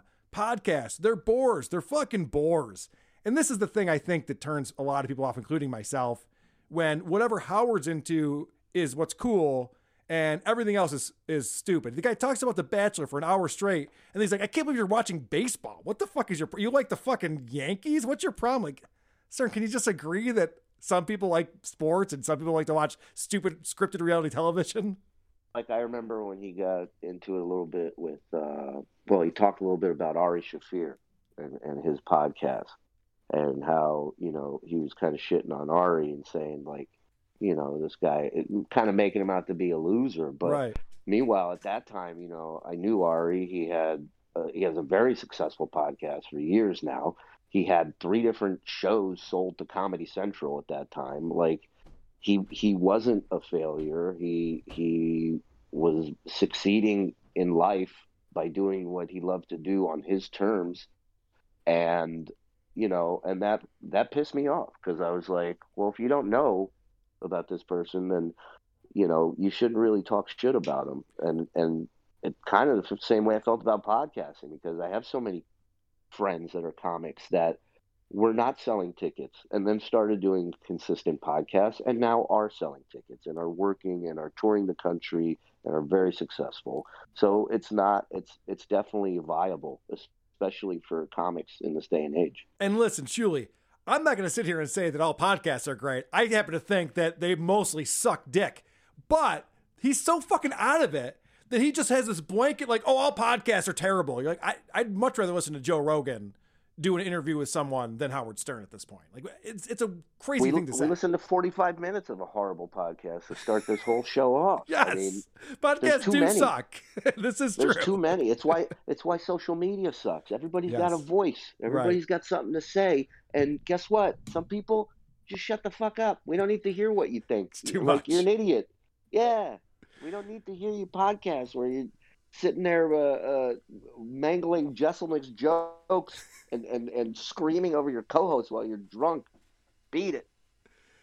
So this part of the article, this next part, is what really jumped out to me. B. Riley analyst Zach Silver wrote to clients, in part, is Howard Stern really worth $100 million plus a year? Our recent survey work suggests that only a low single-digit percentage of respondents subscribe to SiriusXM solely because of Howard Stern.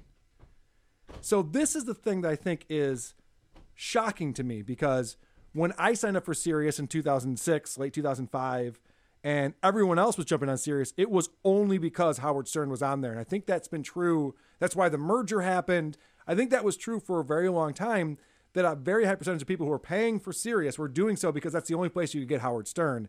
And now it's low single-digit percentage of respondents who are doing that. Yeah, I mean, I don't know how they know that, like, because we couldn't even figure out ratings when I was working there. Right. You know what I mean? Like, well, it's a poll. So they did a survey. Yeah, okay. And they said, why do you sign up?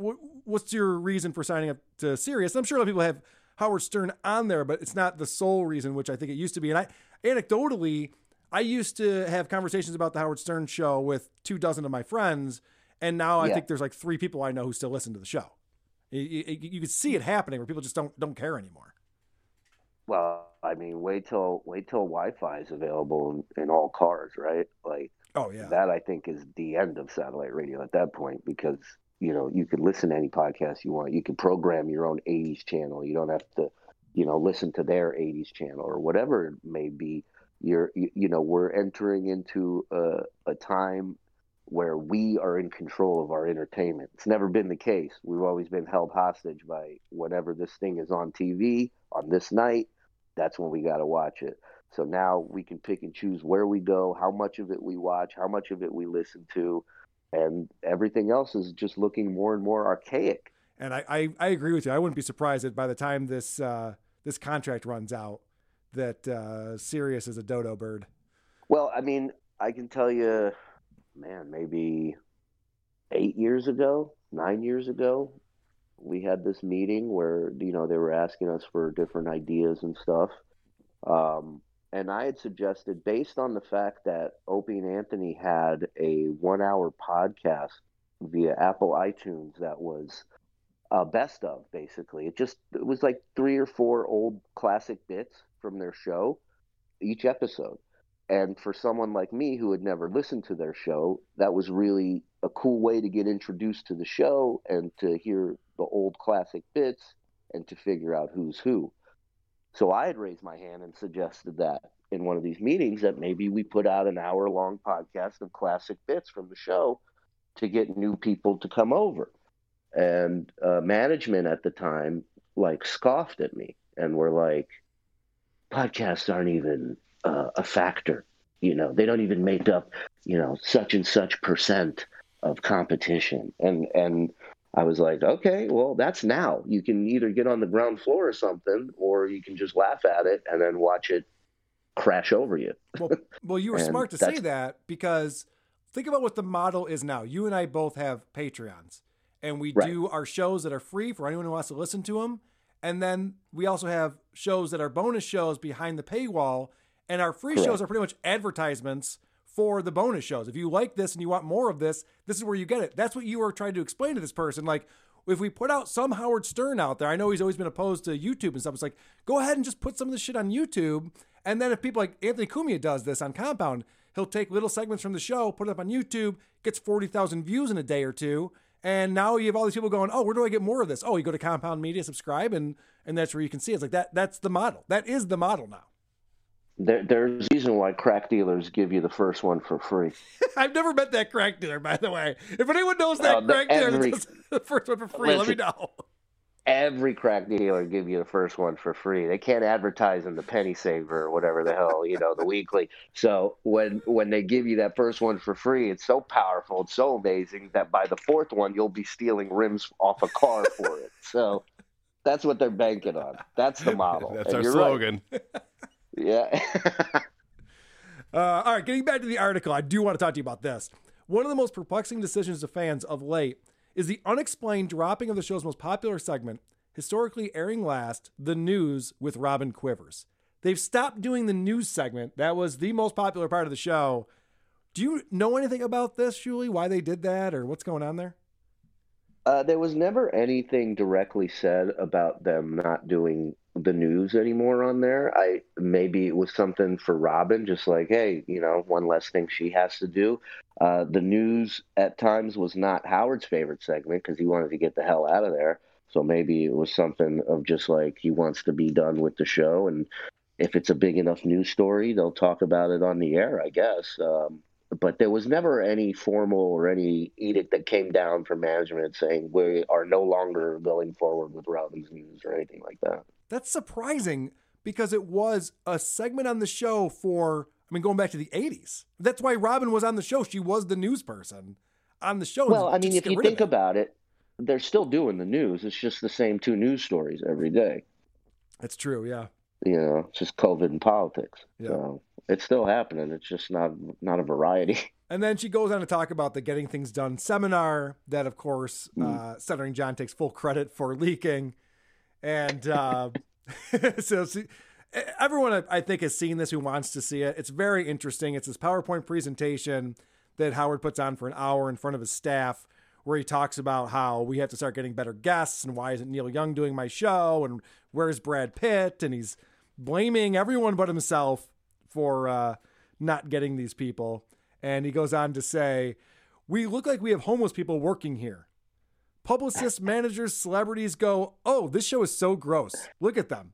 They look like bums. They don't know what they're doing. You've just blown it for me. Go the fuck home and go get dressed.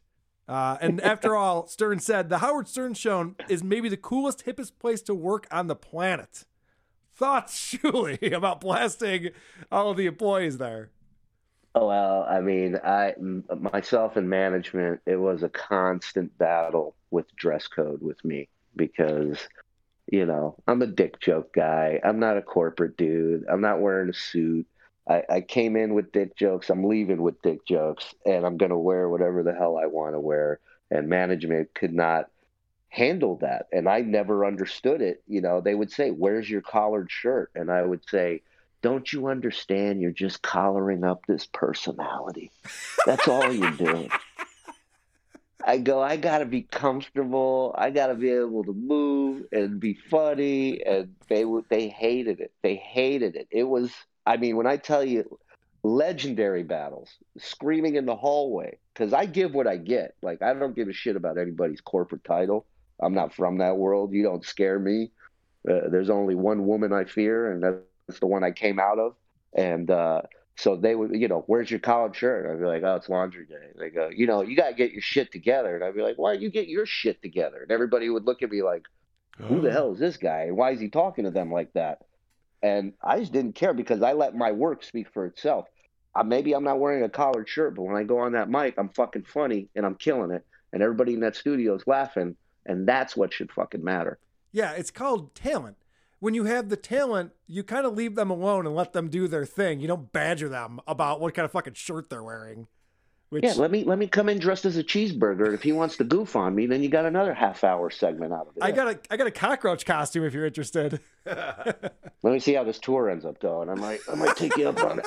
Fair enough. So it's funny that you say that, and you don't have to say anything about this, but it seemed like this whole presentation came from Marcy Turk, because it seemed like a very Marcy Turk-esque type of thing to say to people. And I don't know if Stern really felt all that, like, about how the staff looked like bums and they needed to up their game in the dress code or whatever. But it just, you look at the pictures of him from the 90s and shit, and you're like, this doesn't seem like the same guy who'd be yelling at people because they're not wearing the right T-shirt. Yeah, I just felt like they were kind of trying to mold everybody into a similar type of thing, like almost like a Stepford Wives type of thing over there. And comics, man, we're not followers, and it always rubbed me the wrong way. And again, with that meeting, because I know our good friend John had claimed for a while, I don't know if he still does, that I was the one who leaked that video, which I love that he did that, because it just shows his detective skills in action. Because if you watch the video, you could see my bald head 3 rows up in front of the camera watching this meeting, and in my mind thinking, what the fuck is going on here today? That could have been a mannequin. Let me ask you this. What was the general consensus after that meeting? I'm sure you guys all got together and chatted about it. Like, what were people saying?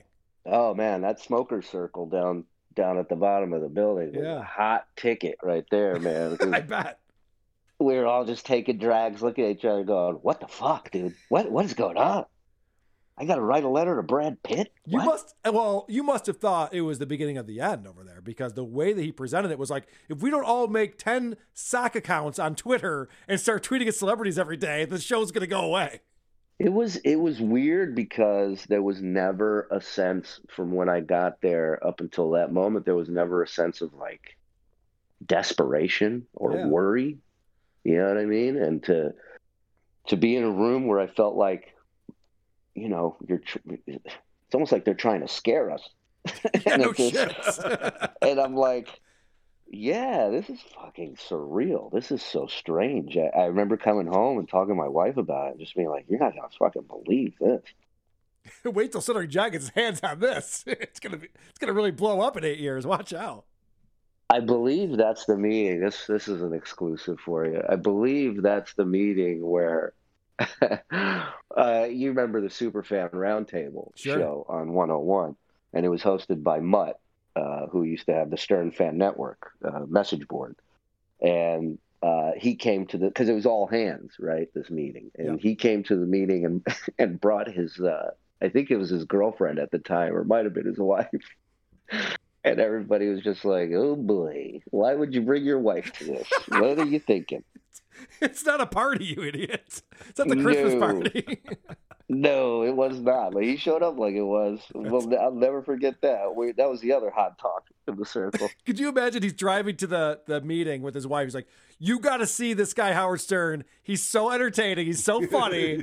I've been listening to this guy since 82. You're going to love this guy. She gets there. She's like, what the fuck is going on here? Wait till you see how much he respects his staff, honey. Oh, boy. All right, Shuli, what have we done today? We talked about Comedy Pod Pie. We talked about Anthony Jeselnik and his feud with Leslie Jones. Hale Sparks got a phone call from Stuttering John trying to get him booked for the next day. Reply All is coming back. Thank goodness. The New York Post is not enjoying the Howard Stern Show anymore. So you know what that means. It's time for everybody's favorite part of the show. The teaser. Next week's teaser. This is the part of the show where we play a clip from next week's episode of Who Are These Podcasts to get excited about it. I'm excited about this one, and I'm taking a little bit of a risk on this one. I'll explain after the clip. Yo, what's up, guys? This is Trey Peacock with the Peacock Party Podcast. You could hear that wherever you listen to your podcasts. I don't know, wherever you're hearing this. I got the YouTube, I got the Instagram. You could find me wherever, all right? Listen, here's things I do. This podcast is great. We talk about life, comedy, music, the universe, all of it, man. I talk with the people I want to talk with, my friends, you know, family, comedians, musicians, whatever. We got microphones, we got internet, we got quality content. Trey, I think what? I think you're just describing what podcasting is. Yeah. All right. Exactly. That's right. Trey Peacock Party Podcast. Now here's the rub. What I just played for you, that was the promo. It was a minute-long anchor read and then what you just heard. So it was only a 2-minute-long episode. But it's coming. If it comes out between now and next Saturday, we'll be reviewing it. You're going to have your dick in your hand. I know. Come on, Trey Peacock. Please get this show out. I got to hear this show. Pressure. The Peacock Party Podcast. Are there two people on that show or just him doing two different voices? That was our buddy Patrick Michael was the other person you heard. The voice of reason. Oh, God. You know it's bad. Patrick Michael's like, hey, this isn't a good idea. Oh, no. I like how he was like Steve Carell in Anchorman. He was just saying what was in the room at one point. Yes. It's going to be a good show. I can't wait. I'm really hoping that happens. We're also going to have a couple of very special guests on this next week, so I'm very excited for that. Please check that out wherever you get podcasts. And while you're checking that out wherever you get podcasts, you should also check out The Shuli Show.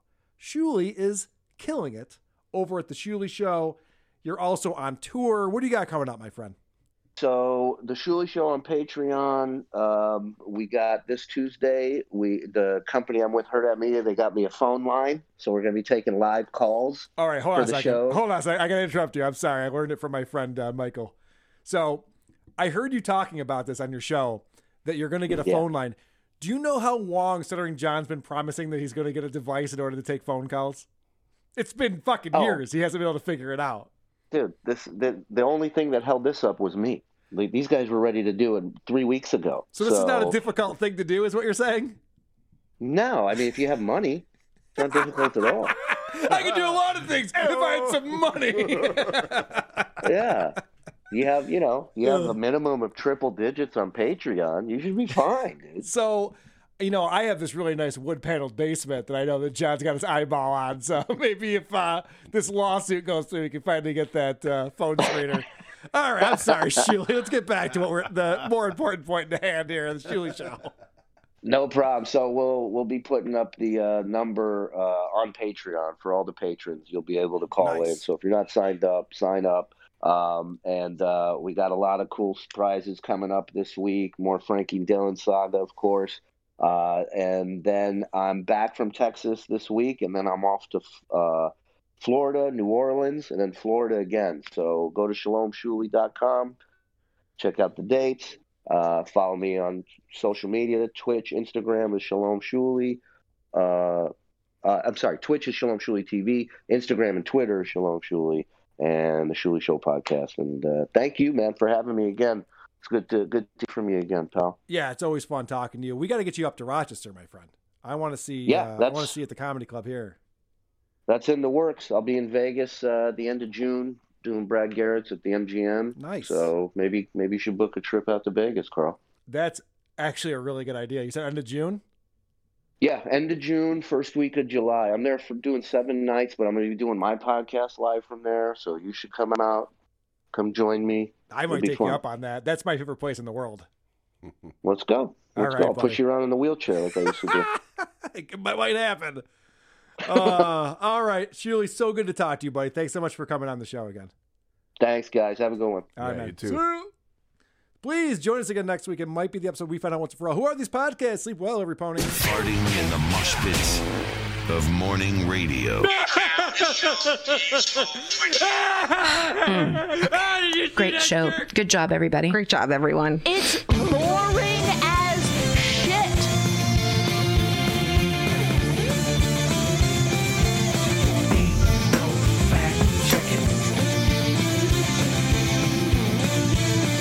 Bullshit. You fucking know all about this shit.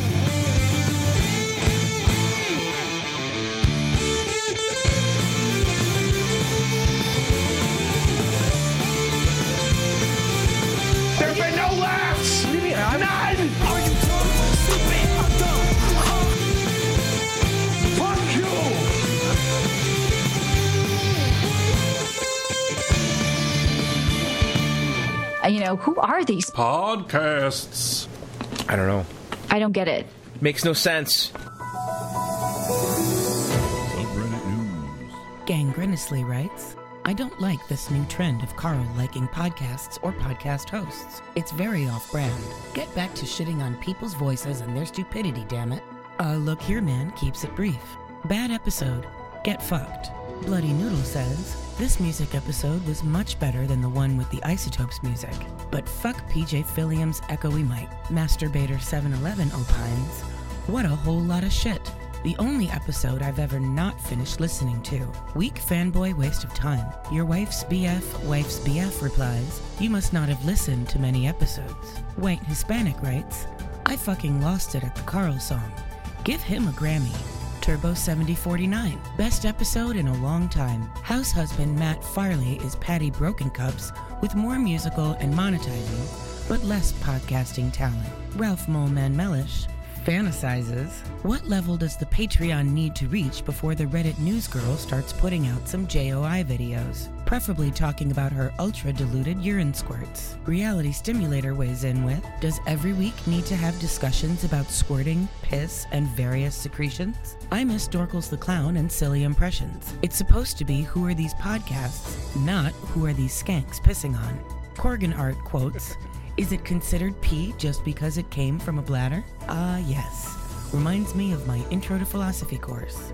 Baby Butters offers, this Dr. Steve guy is right. He offered the best explanation of squirting I've ever heard. I do both. I squirt with penetration and clitoral stimulation. They both smell and look different. Dr. Steve 103 replies, thank you, your support is appreciated. Winky face. And congratulations on your dual emissions status. And Clover Logan 007 plays us out with, good to know Vic is serving our country by pissing on Americans. Bet she just lays there like a dead fish during sex. Also, Carl, fuck your lame-ass music. Dr. Steve's a good egg, isn't he? He totally is, He was man. great. Reviews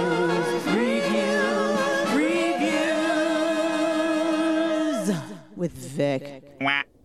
Now we're getting to the meat of the episode. I'm sorry we bored you with all that other horse shit that we do. 2-hour intro. Yeah, 2-hour intro to get to the real important part of the episode, and that is reviews with our friend Vic Turdia. Vic, how you doing? Hello, Carl. How are you today? I'm fan-fucking-tastic. I couldn't be better. What's going on in the Navy this week?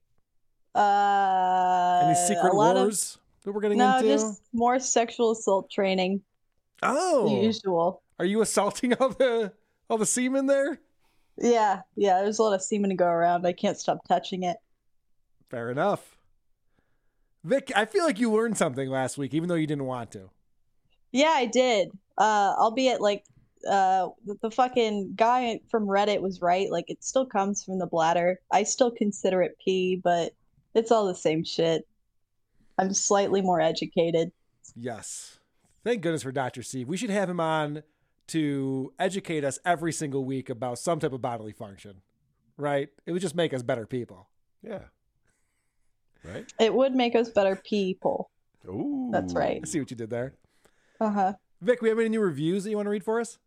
Yeah. I got a nice one for you. It said, how I found myself here. My aunt used to get her womb wrecked by a firefighter who would always listen to this podcast. I don't particularly care for Carl, or Carl for that matter, spelled with a C, but it always brings a smile to my face thinking about that guy's monster hog. Carl.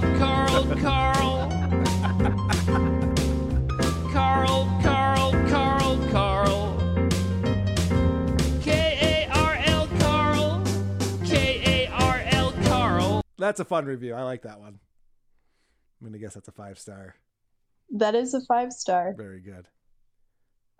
This next one says, this show makes my life hurt. This show makes my life hurt. Keep on trucking. Okay. 3? That was a nice 1-star from Maddie Rip. Ouch. Sorry that your life hurts, sir. This next one is obnoxious, unfunny host. The host is an unfunny, obnoxious loser that acts like everything he says is a punchline. Whoa. Chris is the producer, not the host. What kind of talk is that? I'll stick up for you. Apparently you speak as though he's busting at the seams with hilarity like a wannabe shock jock from some random Midwest town. It's that fake affection and his unending faith in himself that makes me cringe. They position themselves as comedy experts, but on numerous occasions completely don't understand sarcasm or irony.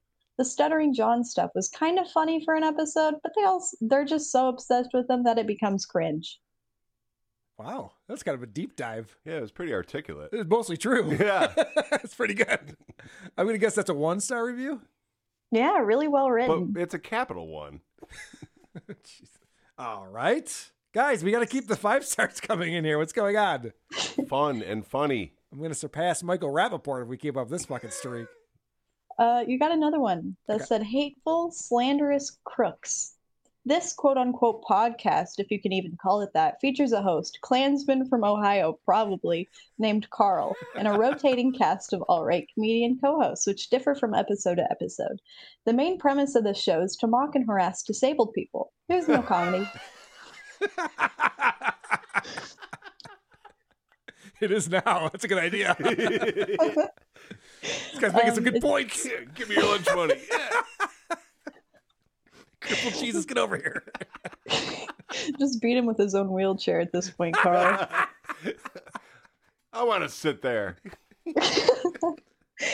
Only hate can be used to describe some of this libelous claims that they make about people on a regular basis, such as Stuttering John. He's disabled and LGBTQ+. Having more than one cockroach in his apartment. Worst of all is the ending segments to these multi-hour hate speech broadcasts in which the sexist pig Carl, the host, dabbles in forcing homeless women to dress up like barnyard animals so that he can get off. This is like a Tom Myers joke. Economy. Yeah, I know. I do like to see that Vic gets some of the shrapnel, though. That's always fun. Is that the whole thing? Yeah, that's the whole thing. Right. Chapter 2. I think that's a 5-star review. That is, in fact, a 5-star review. Nice. Vic, do I sound better than usual today? I have a new microphone. You always sound like shit, Carl. All right. This one is Soundboards for All. Ironic how Carl makes fun of others' soundboards' abilities, yet constantly interrupts his own co-hosts and guests with his soundboard. Drop! You don't have to say to that statement. No fact checking. All right, go on. I'm sorry. That's it. Oh, that was it? Ah, damn it. I was trying to interrupt you. All right. Is that a 5-star? That is a beautiful 5-star. Beautiful. We actually got a lot of reviews this past week, or 2 weeks, because I did Audible last week. So. Oh, okay. But I'm not going to fucking continue. Do we have more, or are we good for this week? Wait. I want to do one more. Okay. This one's my favorite. Okay. Hard pass. Gave this show about 8 minutes of my time. They misnamed a host that clearly states their name at the top of the show and exhibit no real understanding of the show's format. Covering a show in about weeks' time that you have no actual basis of doesn't give a remote concept of what it's like throughout their hundreds of episodes, especially when the hosts are as annoying and ignorant as they come. No thanks. I'll just listen to anyone else for 2 to 3 hours. Who did we I've heard mispronounce?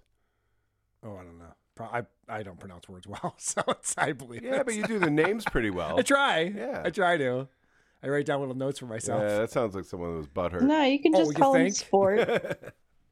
You think that was a butthurt person who didn't appreciate this is a roast and not a fucking deep dive into somebody's life? I'm not doing a docuseries, all right? You sound Why are you so hurt about it? Yeah, right. Thank you. Fair enough. I guess that's a 1-star review there. That was, in fact, a 1-star from Master Crack Fox. Okay. Well, thanks for participating, Master Crack Fox.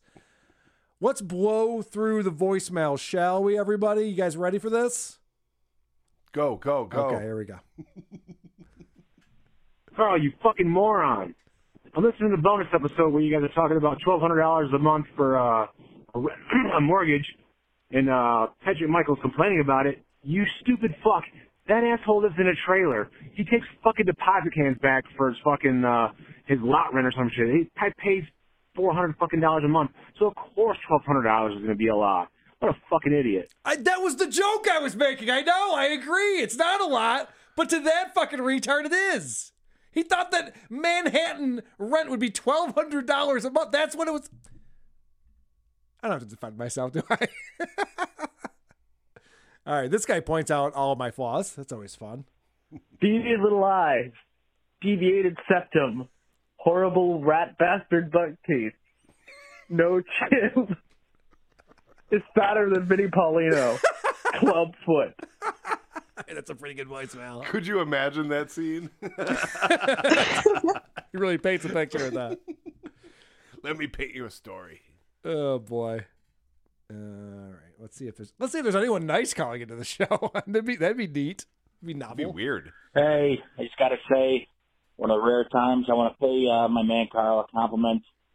Got to admit, Zombie Accomplishments by the fucking Isotopes is a pretty fucking badass song. Fuck yeah. I'll admit it. Huh. Figure fucking Carl couldn't help but have his Evo stroke. So I figured it's too far away he might call on the air. But anyway, good fucking tune. Keep the good work. Call me back. I heard most of that. Brand new single from the Isotopes, Zombie Accomplishments, available on Bandcamp. You can get from the Isotopes. Bandcamp. The Isotopes. Yeah, where's band practice guy to help us promote this? That would be nice to have. Let's keep going here. Yo, Carl, I don't usually have too much good to say about this show. It is objectively trash. But I'm not above giving a compliment when it's earned. And I will say this. That was the fucking second best music festival show ever on WATP history. Second best. Thank you. Thank you for this music special. Bye. Carl. I remember my first beer. Carl. What's not to love? Oh, I got a funny story. I forgot about this. So I was DMing with our friend at Moturn Media. Now I'm drawing a blank. What's his name? Matt Farley? Matt Farley, thank you. And he had a good sense of humor about the show, and he was excited that we reviewed his show, and he tweeted about it. So I just wrote him. I said, I'm glad you have a good sense of humor about this. I'm glad you're able to enjoy it. And he wrote me back a couple things, and then I said, if you wanted to write a song about Who Are These Podcasts, I'd be happy to play it and promote you. He goes, cool. I'm pretty swamped with my 50 songs per week this year, but I'll eventually find time to make a song for you. Which I just thought was funny. Blew me off. I'm glad you could stoop low enough to read your texts, Carl. You don't think that's good content for the show, Vic? No, it's fucking awful. Here's another one. Stop texting me. God damn it. Oh, Vic is my consultant, and I guess I should listen to her. Hey, Carl, it's Long Crack Guy calling right now, and I still hate your show, and I still listen every week. In fact, you've been putting out some pretty good ones lately. Your two-part extravaganza made me look up the Stuttering John's show on YouTube, and I made it through 12 minutes of that 420 one you pulled that Jealous clip out of, and within 12 minutes, a third of it was him trying to find that video. The next third of that was him singing to a song he was looking up, and then the last third was just stupid bullshit of him being jealous and retarded dumb talk with that Sarge guy or whatever his name was. But the real reason I'm calling right now is, fuck, I think I forgot. Man, I was really trying not to forget, but you know what? Oh, here it is. I got it. You can cut this out and just send this to Stuttering John if you want. Hi, I'm Long Crack Guy. I'm 22 years old. I'm a fat, depressed truck driver. And, Stuttering John, I think you're a fucking loser. And that's coming from me. And I've already ruined my life at 22 years old. But besides the fact, hey, Vic, I'm 22, and I am now taking applications because I'm a professional baby daddy, so you can inquire within if you want to. Call me back. Yeah, do something like that, I guess. Peace the fuck out. Why did you play that? He sounds like he wanted to cry the whole time. Well, the reason why I played that, Producer Chris, is to let potential advertisers know who our audience is. Okay. 22-year-old trucker crackheads who are overweight. Anyway, I also wanted to let Vic know that she has a suitor. She's like, I just love overweight men. We're too sad. It's my fucking favorite. Fair enough. Your phone's about to blow up. I'm back in the game. Oh boy. Okay. Let's see. Someone's talking about. So we had PJ on last week. It was his debut on the show. Hey, Carl, if you play my clip 11, I think PJ might have a bit of a crutch word. All right, sir. Dog shit. Dog shit. Dog shit. Dog shit. Dog shit. Total dog shit. Retard. Very well done, sir. That was noticeable. That was a good voice. Okay. This one is for Vic. It's a guy from Buffalo, too. Local boy. Hey, I'm driving to work listening to the fucking Dr. Steve segment with Vic and Piss and Squirt. Vic is fucking worthless. And it just really fucking hit me. Did she try to play the fucking ignorant, fucking dumb child, whatever the fuck, just ignorant fucking cunt or what? Holy shit, is that fucking broad worthless. Get her the fuck off the fucking show already. Jesus. Or start taking your clothes off more, fucking whore. Later. That's how you pick up chicks. That sounds angry. Vic, comment. I love him more than the fat trucker. Okay. When Buffalo meets cow. Coming up next. All right. Here's another one for Vic that's pretty funny. The intellectual heavyweights on WATP are astounding. We've got Dr. Steve bringing in the science and the research, stating multiple studies done on a subject. And in the other corner, we have Vic. Oh, it's piss! It's piss! I'm an attention-seeking retard! It's piss! Vic, is that you? Yeah, it was. Actually have been taking testosterone lately. Transitioning, Vic? It's piss. Yeah, I'm trying to go digi. You know, I'd look up to him so much. It's B now. Gotta keep up. Wait, what? Is that his pronouns? Or digi B? No, her name is Beatrice now. It's B. Oh, so she picked like the ugliest fucking name in the universe. Fantastic. Jeez, Vic. It's getting a little edgy in here. Here's another one for you, Vic. Oh, thank you, Dr. Steve, for validating my experience. Squirt is squirt. Now, tell Vic to shut the fuck up and take her ignorant, loose bladder back to Target to get some more Depends. And Vic, you just pee like a regular basic bitch. You wish you could squirt, Vic. You wish.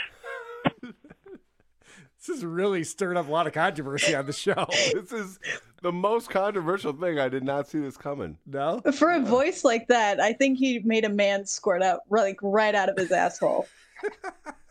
Wow. I don't know. You should be judging people's voices, Vic.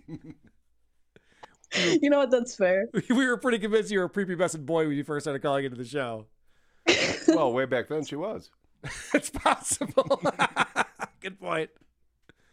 This is our new theme song. I'm here to announce that we got a voicemail that is just killer. WATP. Very good podcast to not listen to at WATP. Snaggletooth and his gaggle of retards at WATP.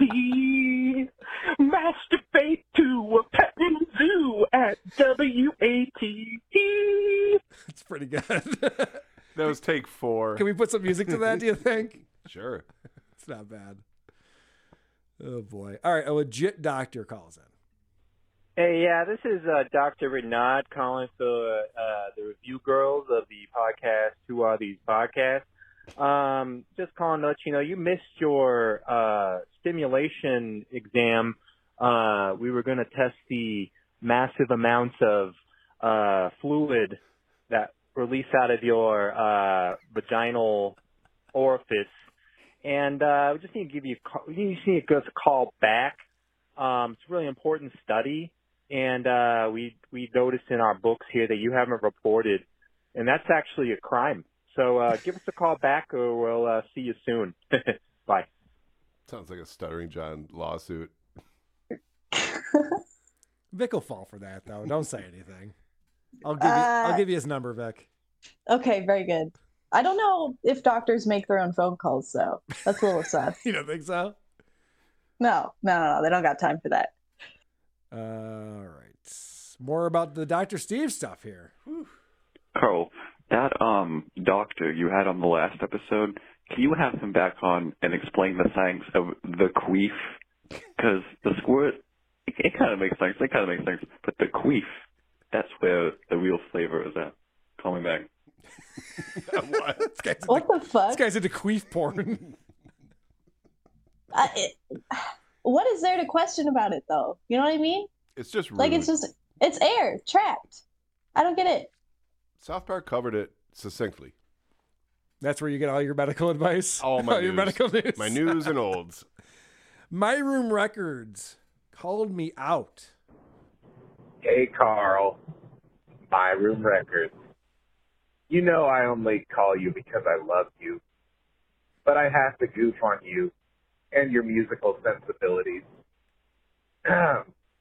You were making fun of poor Jamar and his lyric writing ability.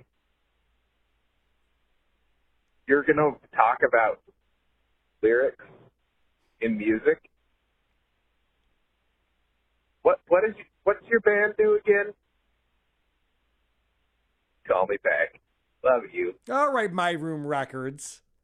The Isotopes is instrumental, but I've written plenty of songs with lyrics that I've sung. One's about selling drugs to junior high schoolers. Don't get him started, please. This has been documented. Do I need to play the songs again? I'm going to play all the songs from the music special again right now.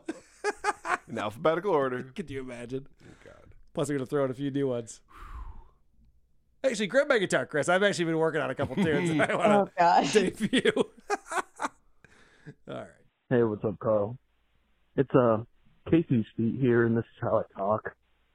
We were thinking it would be really funny if Casey put butter and syrup all over us and then posted pictures on the internet, because it would be like chicken and waffles. Man, think about how funny it would be if we were posted on the internet with butter and syrup all over us. All right, give me a call back. Peace. Okay. I don't know if that was like his heavy breathing or just wind, but either way, I'm here for it. He was into it. He was into what he was saying. I guess that guy called back. Hey, man. I thought I'd call back and let you know that I was walking down the street while making that call, and I 100% had neighbors on the porch overhear me make that phone call. So, hope it's funny. It is now. Right. Douche.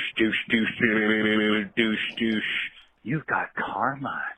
Dude, fuck it. You turn me on to No Agenda, but you got to talk to these guys about how half their show, a 3+ hour show, is fucking dedicated to talking about their goddamn donators, their donors.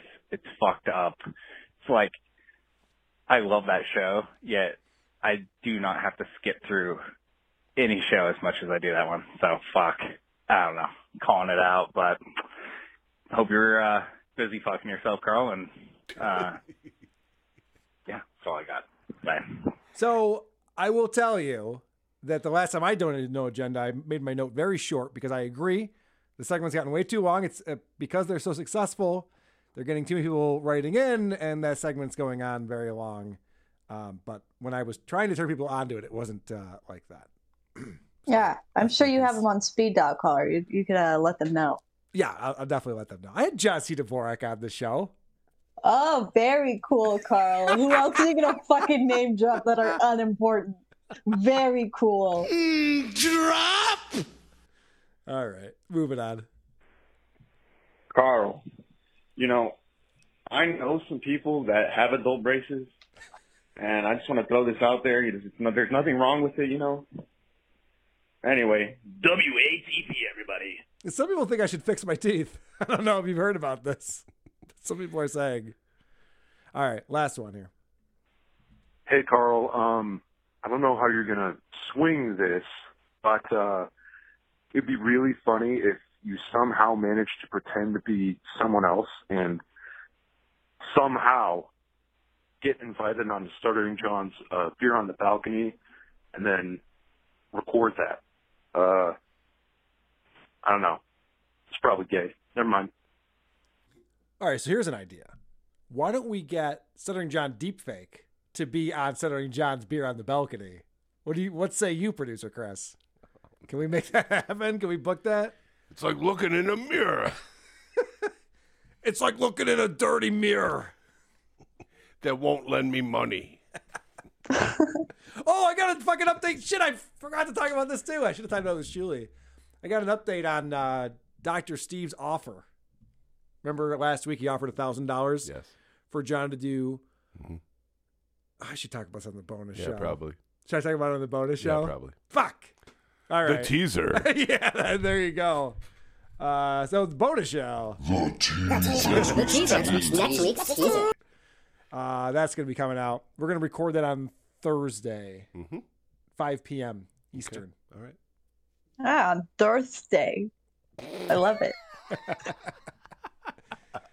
Vic's got some misguided confidence going on lately. I don't understand what's going on. On this show, there's no misguided. That's true. Vic, thank you so much for coming on and reading our reviews. I always appreciate that. Of course. It's my favorite time. Okay. Casey's taking a break, apparently, too. Yeah, Casey has got some things going on in her life where she's, it's this schedule that we have of once a week and reading 2 or 3 reviews. It's overwhelming. Hey, has Vic ever done a station ID for us? Oh, I don't think so. Do you think she should? Yeah. Vic, you want to do a station ID for us? What the fuck do I say? I don't care enough to listen. You say... She just did it. This is Victoria from the Navy, and you're listening to Who Are These Podcasts? Something like that. Yeah, that's a good one. Well, you got to start with hello. Hello. Oh, there should be a hello. Okay. Good go. Hello. This is Vic from the Navy. You're listening to WATP, the worst show existed. That's perfect. Very, very well done. All right. Thanks, everybody. Thanks for hanging out. This is it. It's over. Okay? Goodbye. Goodbye. Hey, goodbye. I don't know. Who gives a shit? Why am I even still doing this? I'm out of here. I hope this sounded good. All new setup this week.